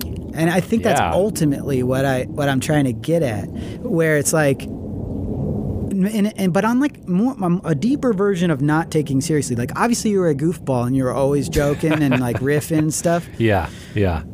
So it's not like you were someone going around commanding to be taken seriously or anything. Right. But I just mean like to even understand your basic existence was something that was a little bit hard for me. Yeah. And I do think at times it translated to me behaving towards you in a way that I didn't feel great about. Like I feel I guess ultimately where I'm going with this kind of like emo lean here is that like I feel sort of bad about the way I treated you at some points in our friendship when we were a lot younger. And it's interesting to get the chance to kind of dig into it because like we've talked about with some of the older stuff, it's funny when you dig back into older issues. Yeah. Some of them, what's ultimately funny about a lot of them is that they're totally irrelevant. They're not necessary. You don't need to address them. They've just been taken care of. Right. Like literally. It's not like I'm still running and hiding from them. It's like it's not real anymore. Yeah. Like, so why bother? But one that is still a little real for me is just like having felt bad at points with the way I've treated you in the past. And since we're like digging into it, I think it's helping me realize partially why, because, you know, I wasn't like a mean person. I never thought of myself as like a mean person. And it's like, it's not like you and I had this beef that we were constantly dealing with yet. Yeah. There were times where I felt like I treated you almost like a caricature or something. Yeah. And it caused me to like talk to you or do things that like I wasn't even comfortable with at the time. And of course, like I was like drinking all the time. I was like so drunk all the time. And like, you know, a young dude who didn't realize he was an alcoholic. I was definitely like not of sane mind a lot of the times. And you did pee on me once. I peed on you? Yeah. I think it's a good example, but I don't want to stop the where you're going because just to halt it. I'm just saying I'm saying that, and it's like I don't feel like bad. It's not like I'm bad at Scott. So yeah, it's funny, you know. It's like I would have driven myself nuts, man. Like I said earlier, it's like if I was me, it was kind of a nut house. I would have been nutty. I don't know how you guys dealt with me with some of the way I was. So that's the other side of this, the flip side. Maybe you feel bad and like what? Well, you to feel guilty. I just want you to be clear too. I don't want you to feel like you had to like back engineer. Like no, I'm not. I'm just like it wasn't to like it wasn't to suggest that like I need your your blessing here on this, or are we cool or something. It's just a nuance that because we're in this unique situation, talking in this unique way, felt like a chance for me. I don't know when else I'd be like, you know, Brad, there's been this kind of like nuance that's existed since going back to childhood, basically, during a time where... This is our dashboard confessional. Yeah, man. Yeah, digging deep. It is. No, it's funny how this is like it can be a way for like confessional or public, you know, show I just did the other week with the Moynihan brothers. It was like a public. Oh, you did a Moynihan brothers show? Yeah, I didn't tell you that. That one's fun. Those guys they're great. But there was like some public apologies, and I was like, great, we'll do like a public apology here. You know, let it rip, and it feel like let the burden be lifted. Sure, you know, and take it. But I appreciate that. Well, like I said, like it's not. It's I bring it up because I find it beef. Interesting. The nuanced part. I can. And I mean, obviously, it's like we're probably better friends now than ever. I would say, and it's not like there's something that needs to be addressed, but it's like in that lens of it's an example of like those things that exist inside of that lens of heaviness that often occurs when looking back. Yeah, it's things like that, you know. They just sit and they kind of hang out and they linger, and then sometimes if you're prone towards that sort of darker lens, when you look back, those are the things I'm choosing to see. Yes. Or carry with me, not all these other things that were, you know, so many of the other things that we're talking about. It's kind of like just talking about that and bringing that up just seems like sort of thematically, in a larger sense, like one of the more interesting things that's been coming about for me via your podcast and listening to my friends talk about stuff that I was around for, and like now, you know, talking to you about it, and also being aware that our friends are listening. And I know they're listening right now to us. What are you doing while you're hearing this right now? I mean, I feel like I'm hanging out with my friends by doing this, talking to you. Just like when I listen to your podcast, I feel like I'm hanging out with my friends. And and making new friends. Yeah. From a distance. Yeah. We don't even know, but it's interesting. You know, even you talking right now. Are we going? I had to go up a couple. From Get a that note one. for the new friends. Yeah, note for the new friends. But We've entered into the next octave. we're up there. That's Getting close, Brad. I think there's like the. Geez, if I think about it, you know, I'd like to make amends with some girlfriends that I had, you know, or just like, or just be able to like. Some of those actions, you know, just clearing up some of those ways I behaved, you know, which were just immature. It's just immature. I was like a kid, man. I was a kid. I was an old baby. Yeah. Just a little baby. Yeah, and a weirdo, Brad. You're a genuine weirdo. And a genuine weirdo. Oh, I was more than wrong. Dude. I was right. I was so wrong that I was right. It is interesting. It is interesting. But yeah,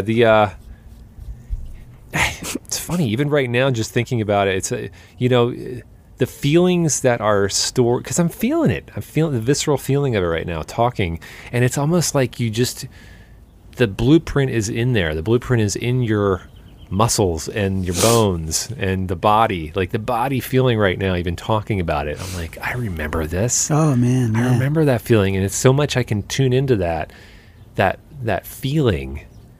Times of the year where it comes up, or there's it's interesting. It's just really interesting, and it may be being further away, but because we're in it right now, you and I, and we're talking about it so much, poking around. It's like we're calling off this state-specific memory that's here, that's shared by us, in our bodies and our nervous systems and the psyche, and it feels like it's so like alive right now. Yeah. Right here, because I can feel it. I can feel the feeling of like the, right now, Capriati's. Oh, man, yeah. Right? Like this thing that was just such a, feeling. Dude. No, you didn't. No, you don't, man. Veggie cheeseburgers. You went there. When I was back east this summer, I went to Andrew's and we were hanging out. Andrew, Liza, Rory, Balls, and Balls comes in. He comes up the hill and comes in the pool, and he's like, "Here's Capriati's." I'm like, no, you didn't. It's like, because I don't get a chance to get it. I'm here. When do I ever get back there to get Capriati's? Oh no, you don't. Oh man.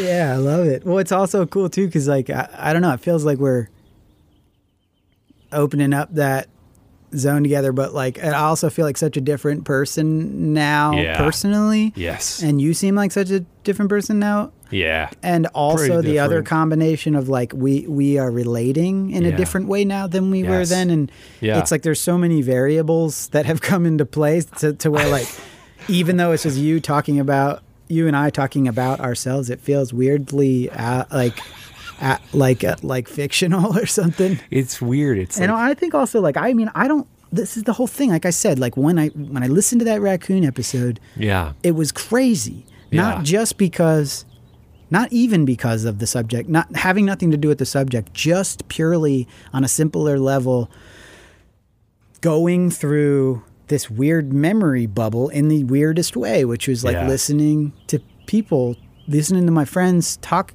I still don't know how to articulate it, but basically what it made me realize is that I don't have a great memory in the simplest sense of putting it. And secondly, I don't think about the past that much, but I do feel it a lot. Yeah.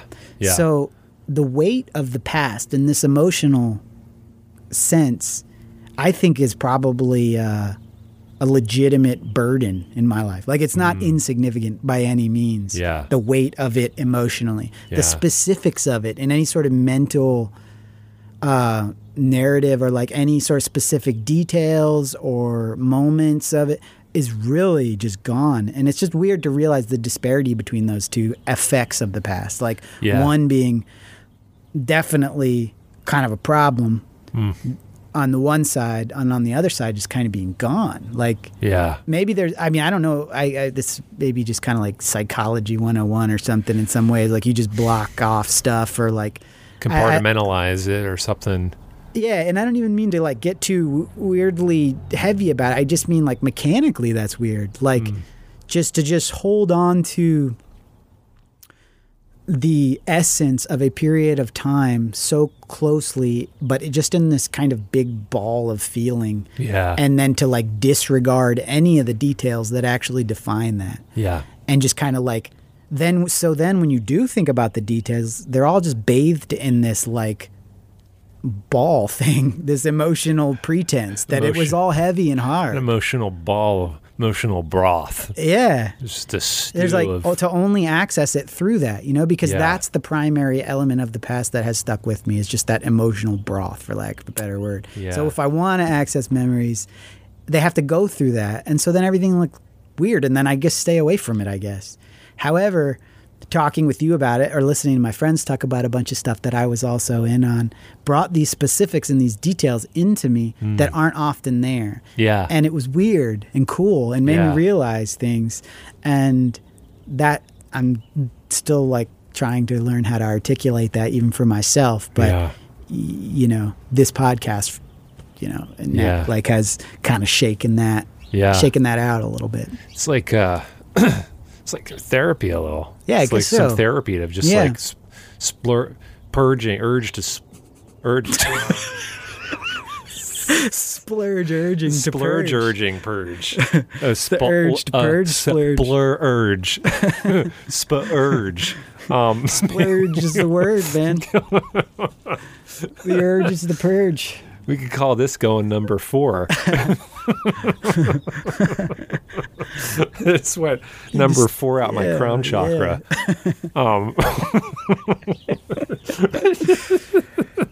Dude, that just Yeah, a close harmony.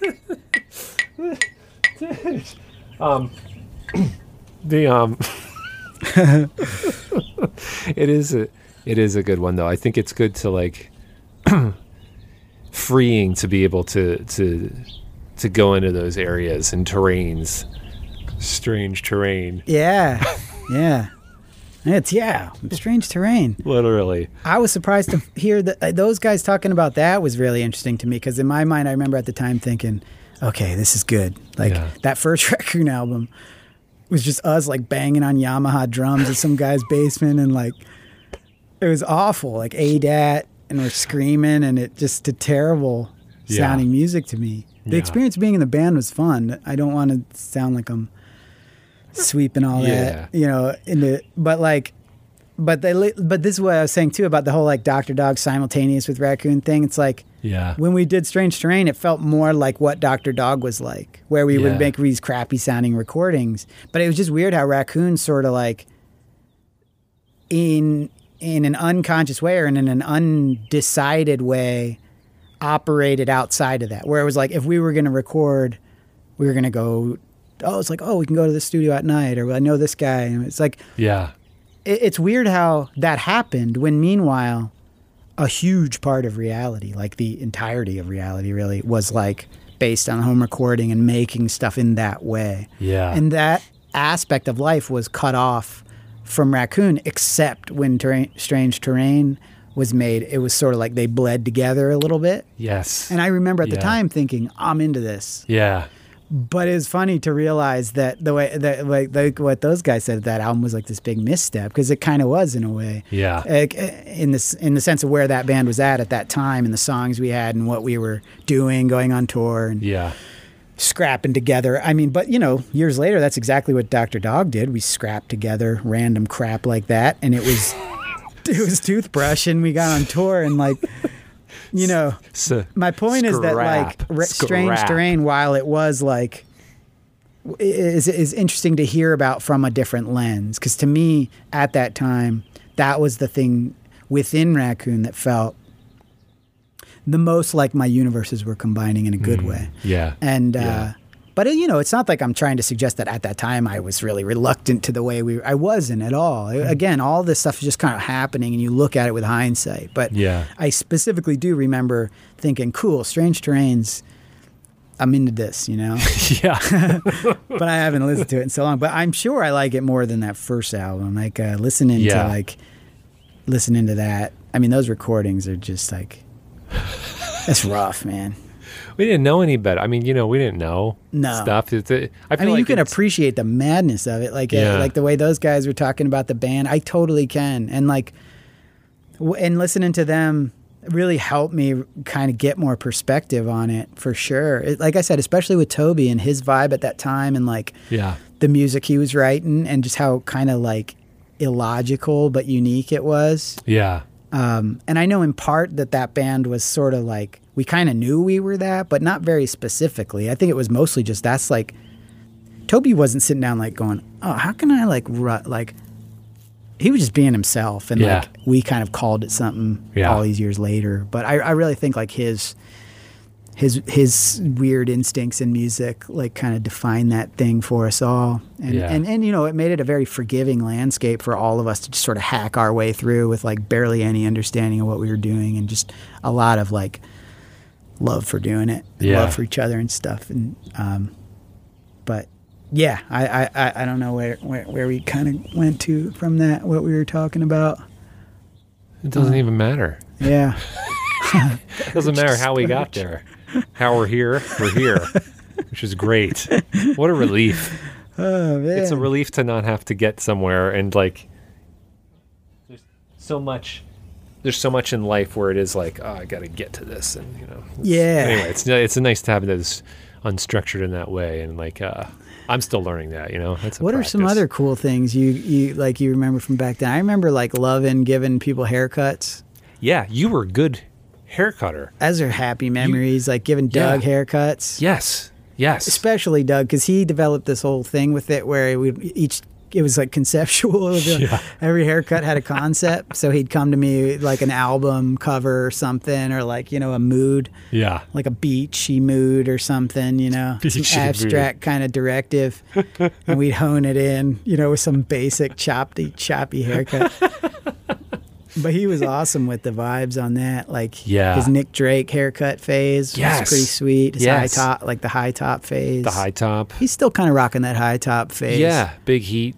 It's that's the high top. This when high top phase came in, right? Yeah, I think it was around the same time. Yeah. That was all.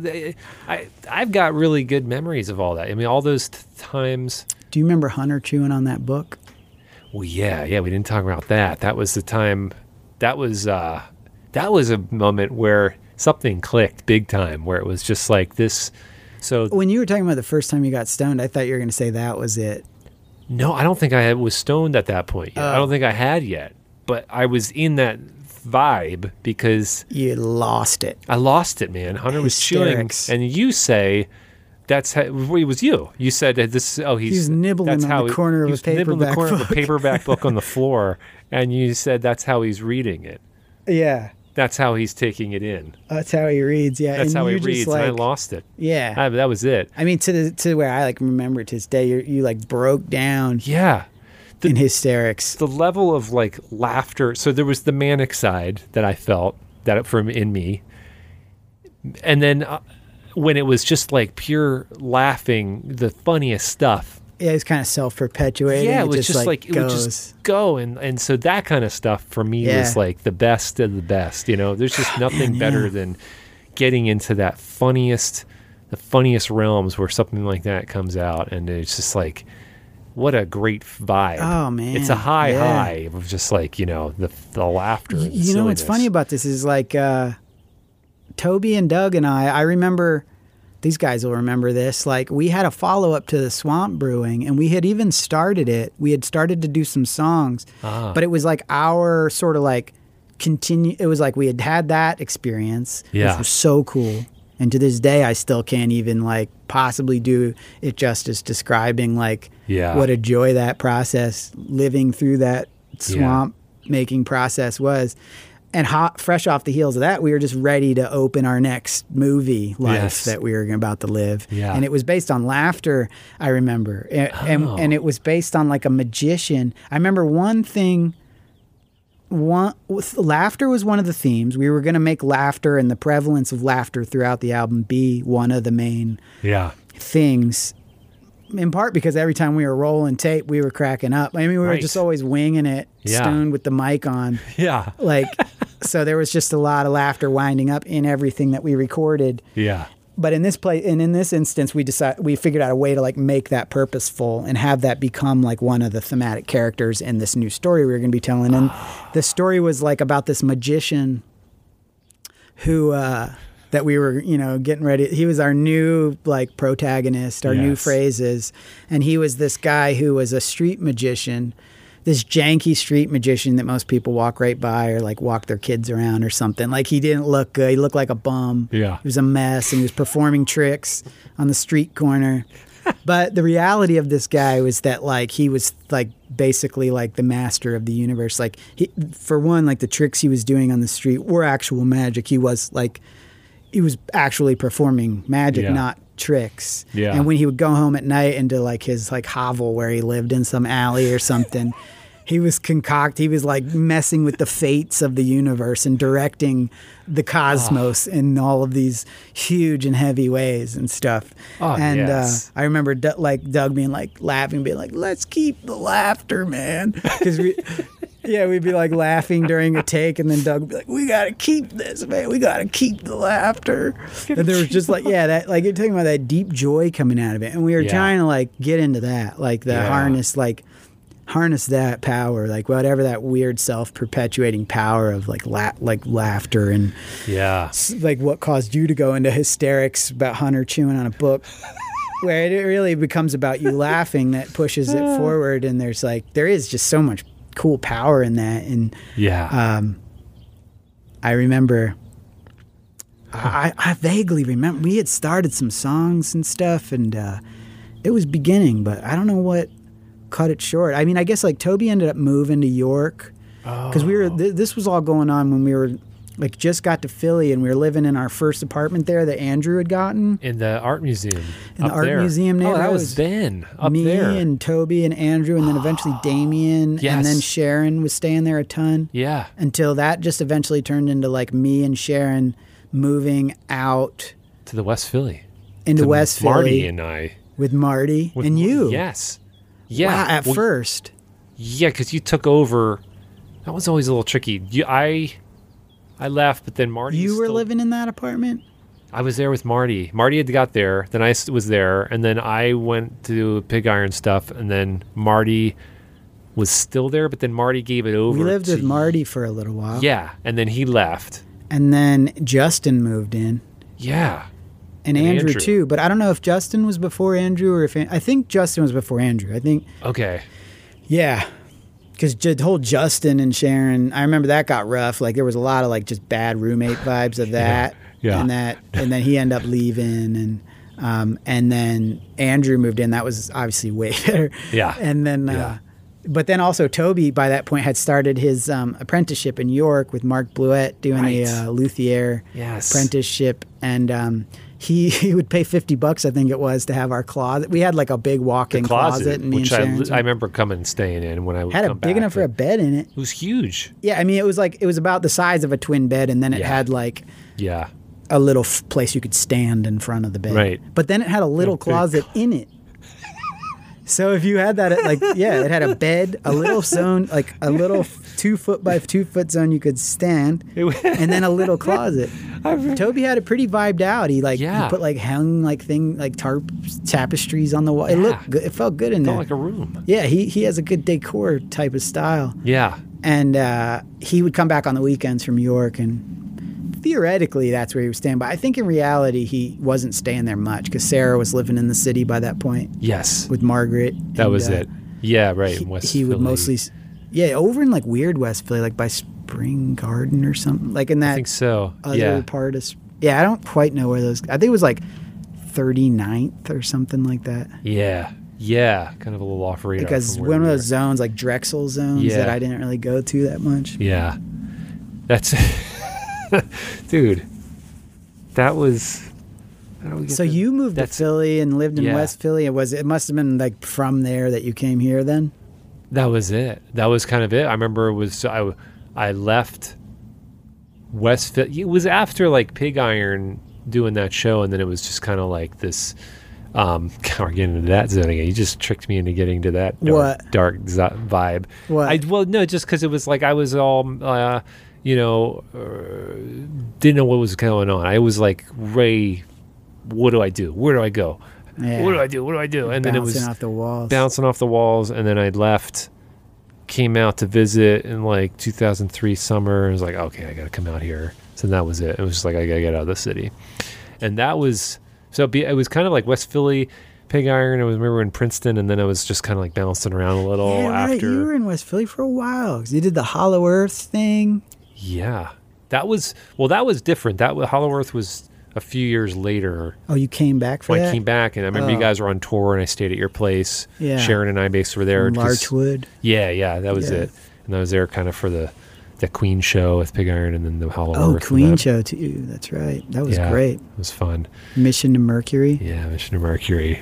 That's Dude. so good. Every Pig Iron show is so good. Well, you were in the James Joyce one. Yeah, Dang, I forgot how much Pig Iron stuff you did. I know. The James Joyce was amazing. Man, that was fun. like the first piece of theater I ever saw. I'd never Wow. really been to a play before that, and it Jesus. just melted my brain. That And was then- so good. Then go to Pig Iron for it. It's like, whoa, these guys, I mean, it's crazy. Yeah, So, I forgot you had done so much of that. Yeah. Yeah, you were in the city for a while, man, because I was. you were like going to a scene every day for treats. That was the thing. Like, I miss that so much. yeah. I miss the scene so much. Yeah, a scene was like yeah, that was cool. I miss the scene. It's totally different now, so it's a little bit of a sad state. Sorry, sack of lunch. But yeah, that's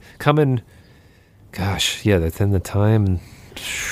Hey, I was just trying to get to like what point. I was trying to remember like at what point you came here, because I mean I do other things I remember. I remember when you were living with Kate Mazza, and Yeah. for a while we had our 388 over there, and I'd go over to your house and recorded a bunch of stuff there. That's and right. recorded you there. Yeah, we did like I have a live cassette of Traffic Jam. Yeah, did And some a few cool of us. stuff. It's great. It was really good. Did 'Cause You're Mine. Yeah, man. Dude, 'Cause You're Mine. And I remember recording that Dr. Dog song there, Me and My Girl. Oh, man. I remember going down in that That was basement because you had a there. drum kit Wow. down there. Yes. We were like practicing down there. That's another funny thing where it's like, how do we fit into all these places? Like, you just did it, you know? Like, we were in a room, but that was a practice room and a bedroom, and you just Yeah. fit it in, you know? Yeah. Just because it was a necessity of Oh, space. God. I mean, space. Yeah, you think back on the spaces we were playing and working in, like at that point in ridiculous. time. Yeah. Yeah, I mean, that actually gets bona fide, like kind of crazy to think about. But yeah, doing the, that's when you did that. I forgot you did some dog stuff there. Yeah, That I had cooked up a few like recordings on there that ended up on like Passed Away or something, but Yeah. Toothbrush or something. Like, yeah, I mean, all that early stuff was just kind of cobbled together from the various locations of the 388 for a span of 5 years or wherever it wound up. I remember how exciting it was when the 388 came and Yeah, man. seeing it, and like, because it was I never had seen anything like that. It was just like, I can't remember like how Toby and I got that. yeah. We just pooled our money and got that thing. It was $900. It was Yeah. like 1998 or 99 or maybe Yeah. around then. And I think we got it off eBay because it showed up in the mail. I think it was the first, like a first But I had eBay not even purchase. understood how to order anything off eBay till like a year ago. Right. So how the hell? And I don't ever remember being on the internet Yeah. in Yeah, college. I mean, it was hard to get on the internet and how to do stuff. I don't know who made that happen or how that happened. Like, I Yeah. don't know. I got to ask Toby, like, how Yeah. we stumbled into that method for acquiring that machine and how we even knew about that machine. Yeah. The 388 has become such a staple and such a character in my life, obviously. Yeah. But when I think back to how we got our first one, I don't understand a thing about how. I don't understand how we got it on any level. That's a mystery. I do remember it showing up in a giant box, though. I remember. I remember the unpacking. Ripping it open and just wondering how it worked and if it worked. And Yeah. it worked. It's a whole nother level. That thing didn't go off. Oh man. Yeah. Oh man. Yeah, that was awesome because that one got kind of driven into the ground. You Yeah. didn't know anything about like maintaining it or cleaning it, and the tapes we were using were like Old, worn 60 out. years old Yes. tapes with like Yeah. waltzes on them and stuff. I remember that. Yeah. And and then it just died. And Yeah. then I went and found out about this guy selling one in New Jersey. This was years later because this was at Meth Beach. By this time we had the studio, our first studio. Yeah. So like must have been at least like 2006 or 7 by this point. And there was this guy. I was coming back from Connecticut and driving from Connecticut to Philly, and I had found out this guy was selling one in New Jersey. And I went to his house, and it wound up being one of those awesome random things. Like he was just this random guy in New Jersey, and but you go down in his basement, and he had like little light show and a mini stage where he and his friends jam. Oh man! And he had worked for TIAC, Oh. and also he had these credits where he had like played horns with like Harry Belafonte or something, and so he had like headshots and glossies on the wall. It was such a Jersey thing, Yeah, you know? yeah. So yes. And Yeah. and he was awesome. And not only that, he had this pristine 388, and he worked for TIAC before he retired. So Jeez. I told him that like I had had a 388 for years and that it had died, and I didn't know how to go about dealing with fixing it or anything, and so I just wanted to get a new one. And he's like, well, here's the deal. I'm going to give you a 2-for-1 on this package because I'm going to sell you mine, which is great, but I'm also going to send you home with the knowledge on how to fix yours. And he totally did. He taught me this trick on how to align it, and showed me in the manual where it talks about it, and then but drew me like a even simpler diagram on how to pull this off, and where to open it up on the top and what to adjust. It's like these electrical connections where you like, there's no actual physical and I need to get into it. But point is, he taught me what was most likely. I described to him what was wrong with our 388, and he pretty much diagnosed it from that, taught me how to fix it. And I went back, showed up at the studio, brought in the new one, and then busted out the old one, did what he said, and it was working fine. Jesus, it was really man. satisfying. That is so awesome. You could have a 388 based podcast, but just I mean, the amount of like things that so many people I'm sure have to say about that machine and its presence throughout many years of people making music. It's the perfect machine. Yeah. I had my own, you know. We had Galactic Fed times, and we recorded a bunch of stuff. It was cool how there was like this cachet of them getting passed around. Yeah. It'd be like, I remember for a while we had one that was like Justin's, but then I think like the Golden Boots then they got one. that one, and then at a certain point it just became clear who had whose. Yeah. But I remember years in the mix. Yeah. Same thing, getting it off eBay when it was still pretty fresh, early 2000s, and like it was like, wow, this is working. It's like, everything you need. Yeah. God, it's amazing. 3D, that'd be a fun one. Yeah, do a full dive in the whole 3D Or just like a panel. Get a bunch of people that know a lot about Yes. 388s to talk about it, because I'd like that. That'd be fun. Yeah. Well, we should set that. I'm up for still future. learning things about that thing. I mean, I just Yeah. recorded the Big Thief stuff on it like in December. Yes. And that was like a whole new level of the 388 for me. Yeah. Like I'd never gone at it in that way. Yeah. And also with like real good quality microphones. Yeah. And in a good sounding room with good instruments and a great band. Like I've recorded on it obviously a lot, and we've done like full band recordings on it, but that was always, it's like everything happens in steps. You do these things, but then you do it properly, or quote unquote, or just in a better way, in a more refined way, a well-maintained, clean machine. Yeah. With like good microphones. Yeah. And a better sense of like tones, with a really good band that has a good sense of all that stuff too. So it was like definitely the most refined context of recording on that machine that I've ever had after all these years, and like hours and hours logged on that machine, like so many recordings on that thing. Yeah. And yet I was still blown away by like what it can do and how fun it is to use, and utilizing the various jacks on the back that I'd never bothered to look at before. Jesus.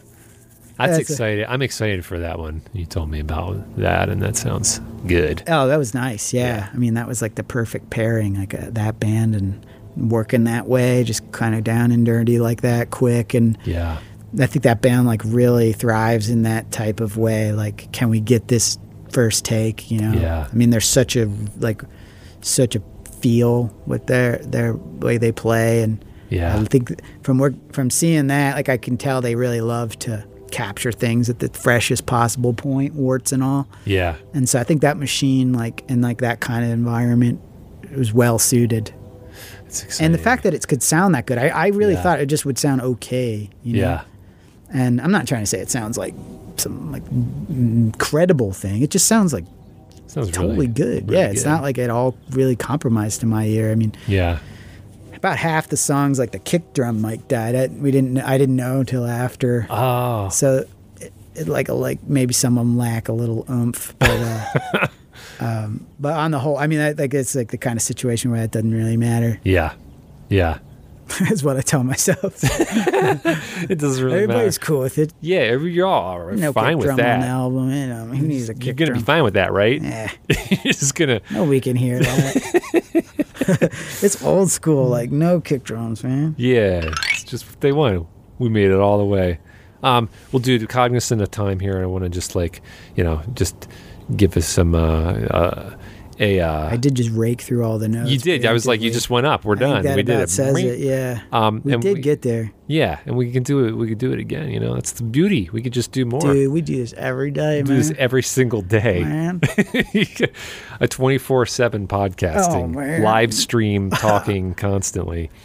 I have had these some of these questions I had at the end of some of the shows. I forgot to do it in the past couple, but I got two questions to end with here, Okay. which are pretty easy. They're not hard hitting. They're soft touching questions. Ew, gross. Can you hard hit it? Much rather you hard hit me. Cookie. One is I'm bringing up the old maniacal side. Yeah. One is what was your favorite toy growing up? My favorite toy? Yeah. Or ever. It doesn't have to be growing up. Yeah, yeah. You can have a toy now. I mean, you know. trying to think what has stood out. I mean, there was this little gizmo I had. Like when Gremlins came out, I had a stuffed gizmo, Yes. and I was pretty stuck to that thing. Yeah. I needed that thing. Yeah. And then when E.T. came out, I had an E.T., but that was a bit more complicated. There was terror in the mix. Right, because you can't snuggle. And my brother, and- my older brother, used to like, yeah, he used to like. I mean, he like played on how scary E.T. was. He put on E.T. masks and chased me around, and like, it was like, I loved E.T., but it was constantly scary. And with him Yeah. around, always scaring me with E.T. related ways, Yeah. it kept E.T. in that sort of like, sweet, bittersweet Yeah. thing. But it made the little stuffed E.T. guy, like I was really into that. Yeah. But the truth is, I wasn't really that into toys. Like my folks even say it, like they're like, yeah, you never really liked toys that much. Yeah. And I try to think back on like, what was I doing? I mean, I played outside a lot. Outdoor play. Yeah. And we had a bucket of Legos. Yeah. And but I mean, like I skated right through so many of the toys of our generation. Like I remember Yeah. G.I. Joes were around, Transformers were around. Yeah. I remember all those things and being over some friend's house, but like I was never that into it.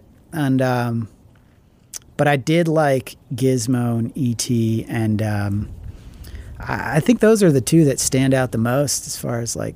I loved motorcycles, and I had like one of those motorcycles that my cousin Jim and I were both really into motorcycles. I remember, and we both had those motorcycles that I don't think they would make anymore because they're actually super dangerous, but it had a helmet on the back of it, and you pulled the helmet real hard, Yes. connected to a string, and it got the wheels going. Yes.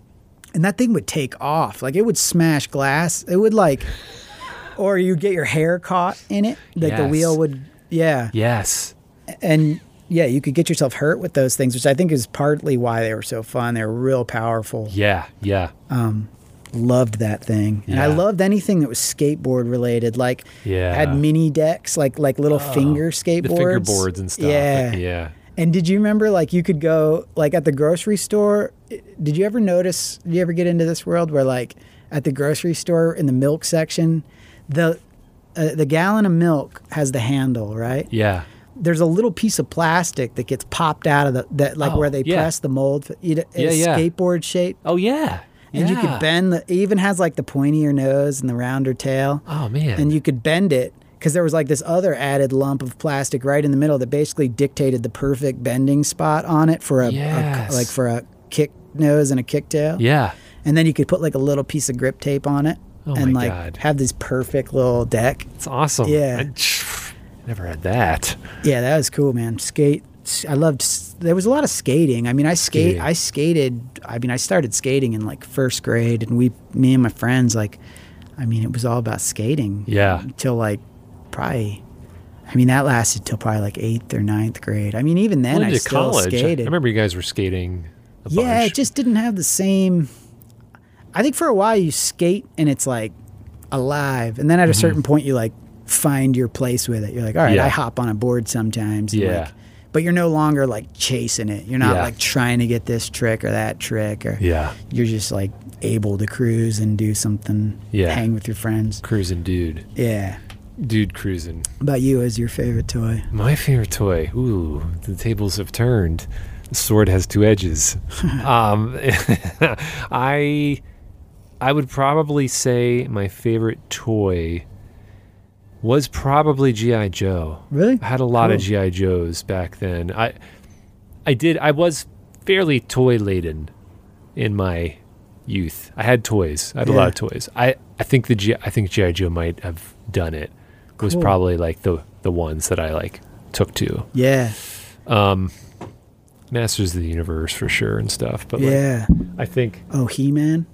Is that Masters of the Universe? yeah, He-Man. I definitely had a bunch of He-Man.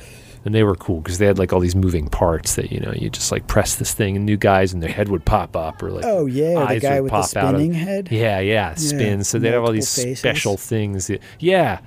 Manny Faces was his name. No way. Man-E Faces. But here, the next question. Favorite movie of all time? Of all time. All time. I mean I'd say that Eternal Sunshine of a Spotless Mind is always in my short list. Oh, wow. I'm not the world's like biggest movie buff, but Yeah. that movie hit me so hard, and it does every time. I love that movie so much. Yeah. Yeah, I guess that's probably up there. That's a good one. Yeah. That's really good. I mean, that's nothing else is really screaming out at the moment, but I think it's one of those things. I'm sure later Yeah. I'll remember other movies that I'm super into, Yeah. but that one is always like, right there on the edge of my thoughts, like Yeah. as far as movies go. It's a good, yeah. And Jim Carrey, man, like that guy keeps being so cool to me. Like I don't know what's up with that guy. Jim Carrey? Yeah. Just Jim Carrey movies or like, Well, it just him in general, but like learning more about him and learning more about his life and like where he was at when he made that movie, like coming off of Man on the Moon and stuff. Steve Carell.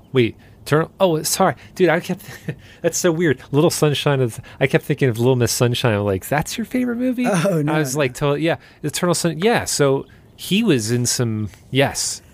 Yeah, was he in was some- like pretty rough shape emotionally, Yes. and like the director told him to stay that way and stuff. Michel Did you Gondry see was, that I documentary? did. Yeah, it was Yes. cool. It was really good. And I like how Jim Carrey was like, "That's how fucked up this business is." Like, Yeah. that's what this guy They tells want me. that. They want Yeah. you to like get into that zone and keep you there and like to get a good that hit. performance. Yeah, I was like, "Whoa."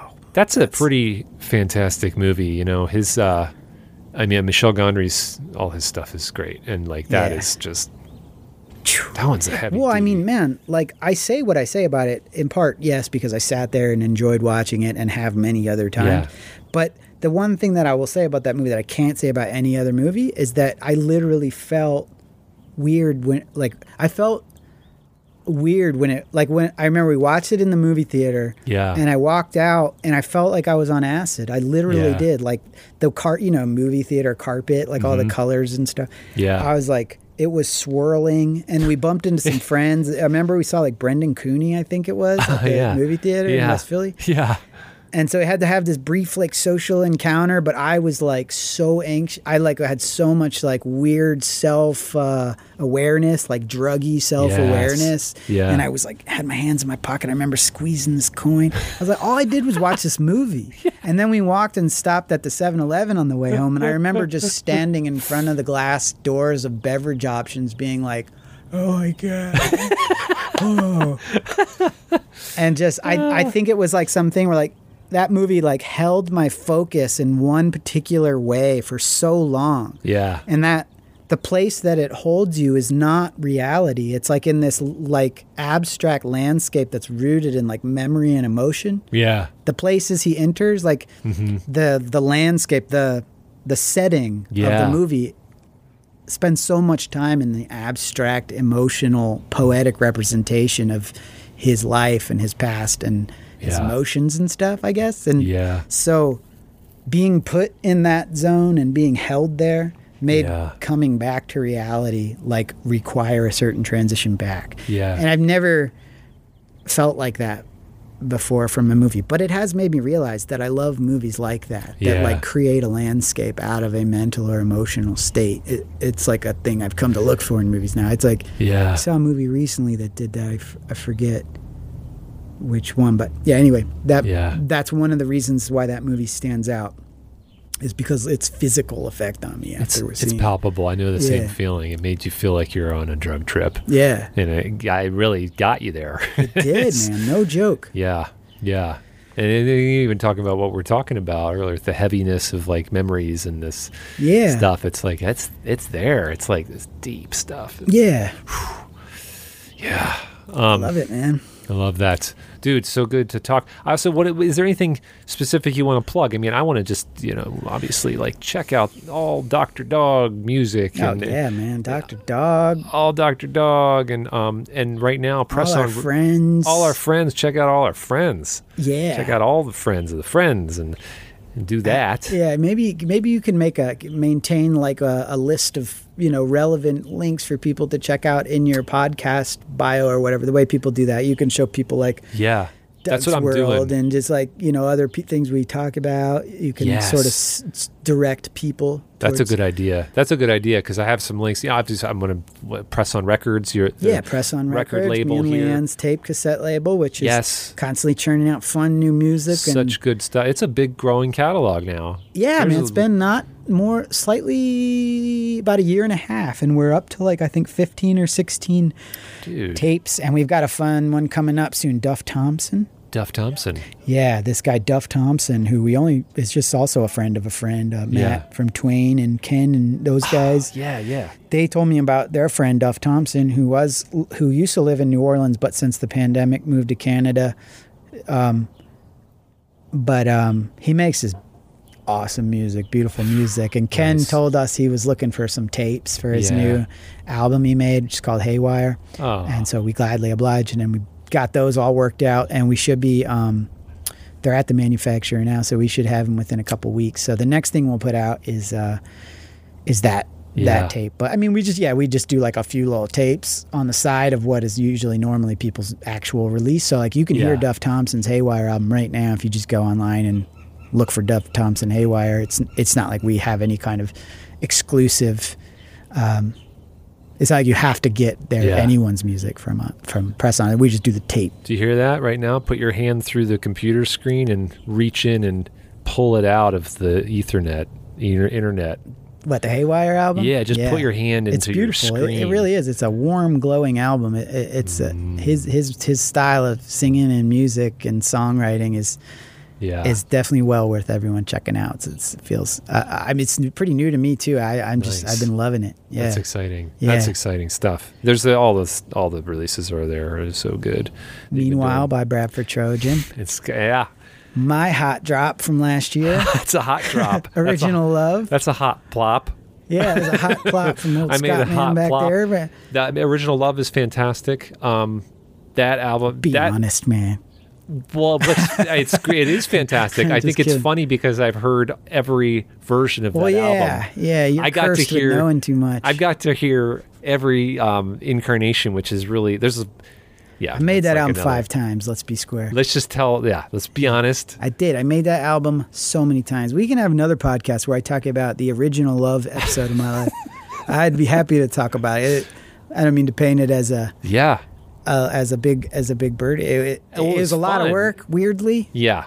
But I love it. I love that music so much. It's awesome, and I've been enjoying going through that process, hearing it all, like how it's been birthed and rebirthed and reincarnated, and I think maybe in the end I realized I just didn't want it to end. Yeah, but I had to. I had to call it at some point. Yeah, that's okay. It's sort of random where it landed in the grand scheme of things, given the various other attempts at it. But yeah. So check it all out. Check it all out. Yeah, dude. Great times, man. Good times, you too, great Brad. Oldies. See you around the neighborhood. All right, brother. Oh, man. That was great. That was a long one. I told you. Don't tell me that I didn't warn you. We were going to go for it. Scott and I talked for a long time. It was funny because when we stopped, we were like, felt like it just started. I felt like we're just getting going. So we'll have to do more. We will have to do more. And you know what? I'm not going to do any more part 1 and part 2, splitting episodes. I tested that out. I think it's just keep it all in one lump sum. Big lump sum here for you. A big clump of show for you to just smother around and listen to. Dude, those bees, they were literally, I don't know what was going on there. They were all, we were outside, okay, and there's flowers and stuff, so that's good. They're pollinating and everything, but there was, they were right coming at both sides of my headphones, so they were just all over the place. They were on me. I really need to get an EpiPen for these episodes.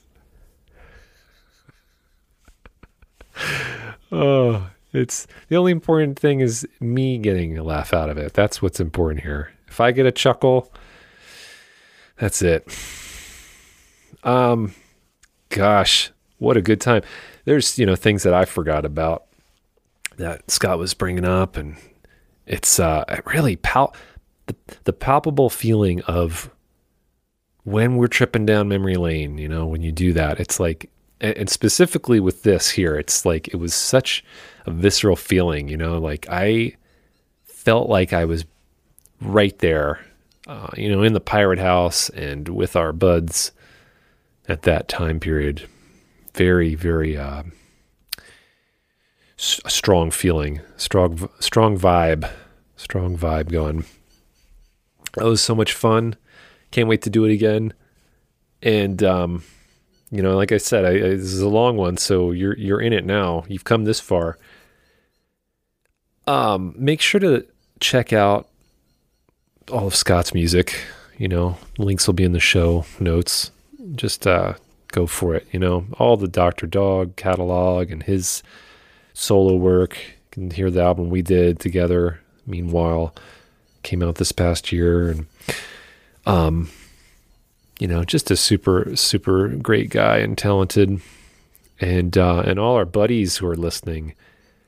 Just, I'm just so happy to know you all, and all our friends listening, and to all your friends and friends and friends. May you all be well. I'll see you on the flip flop. May all your wishes come true. Till the very end. Thank you for the fun and the play. Till next time, I hope you all be fine. Live to see another day. Live to see another day. Live to see another day.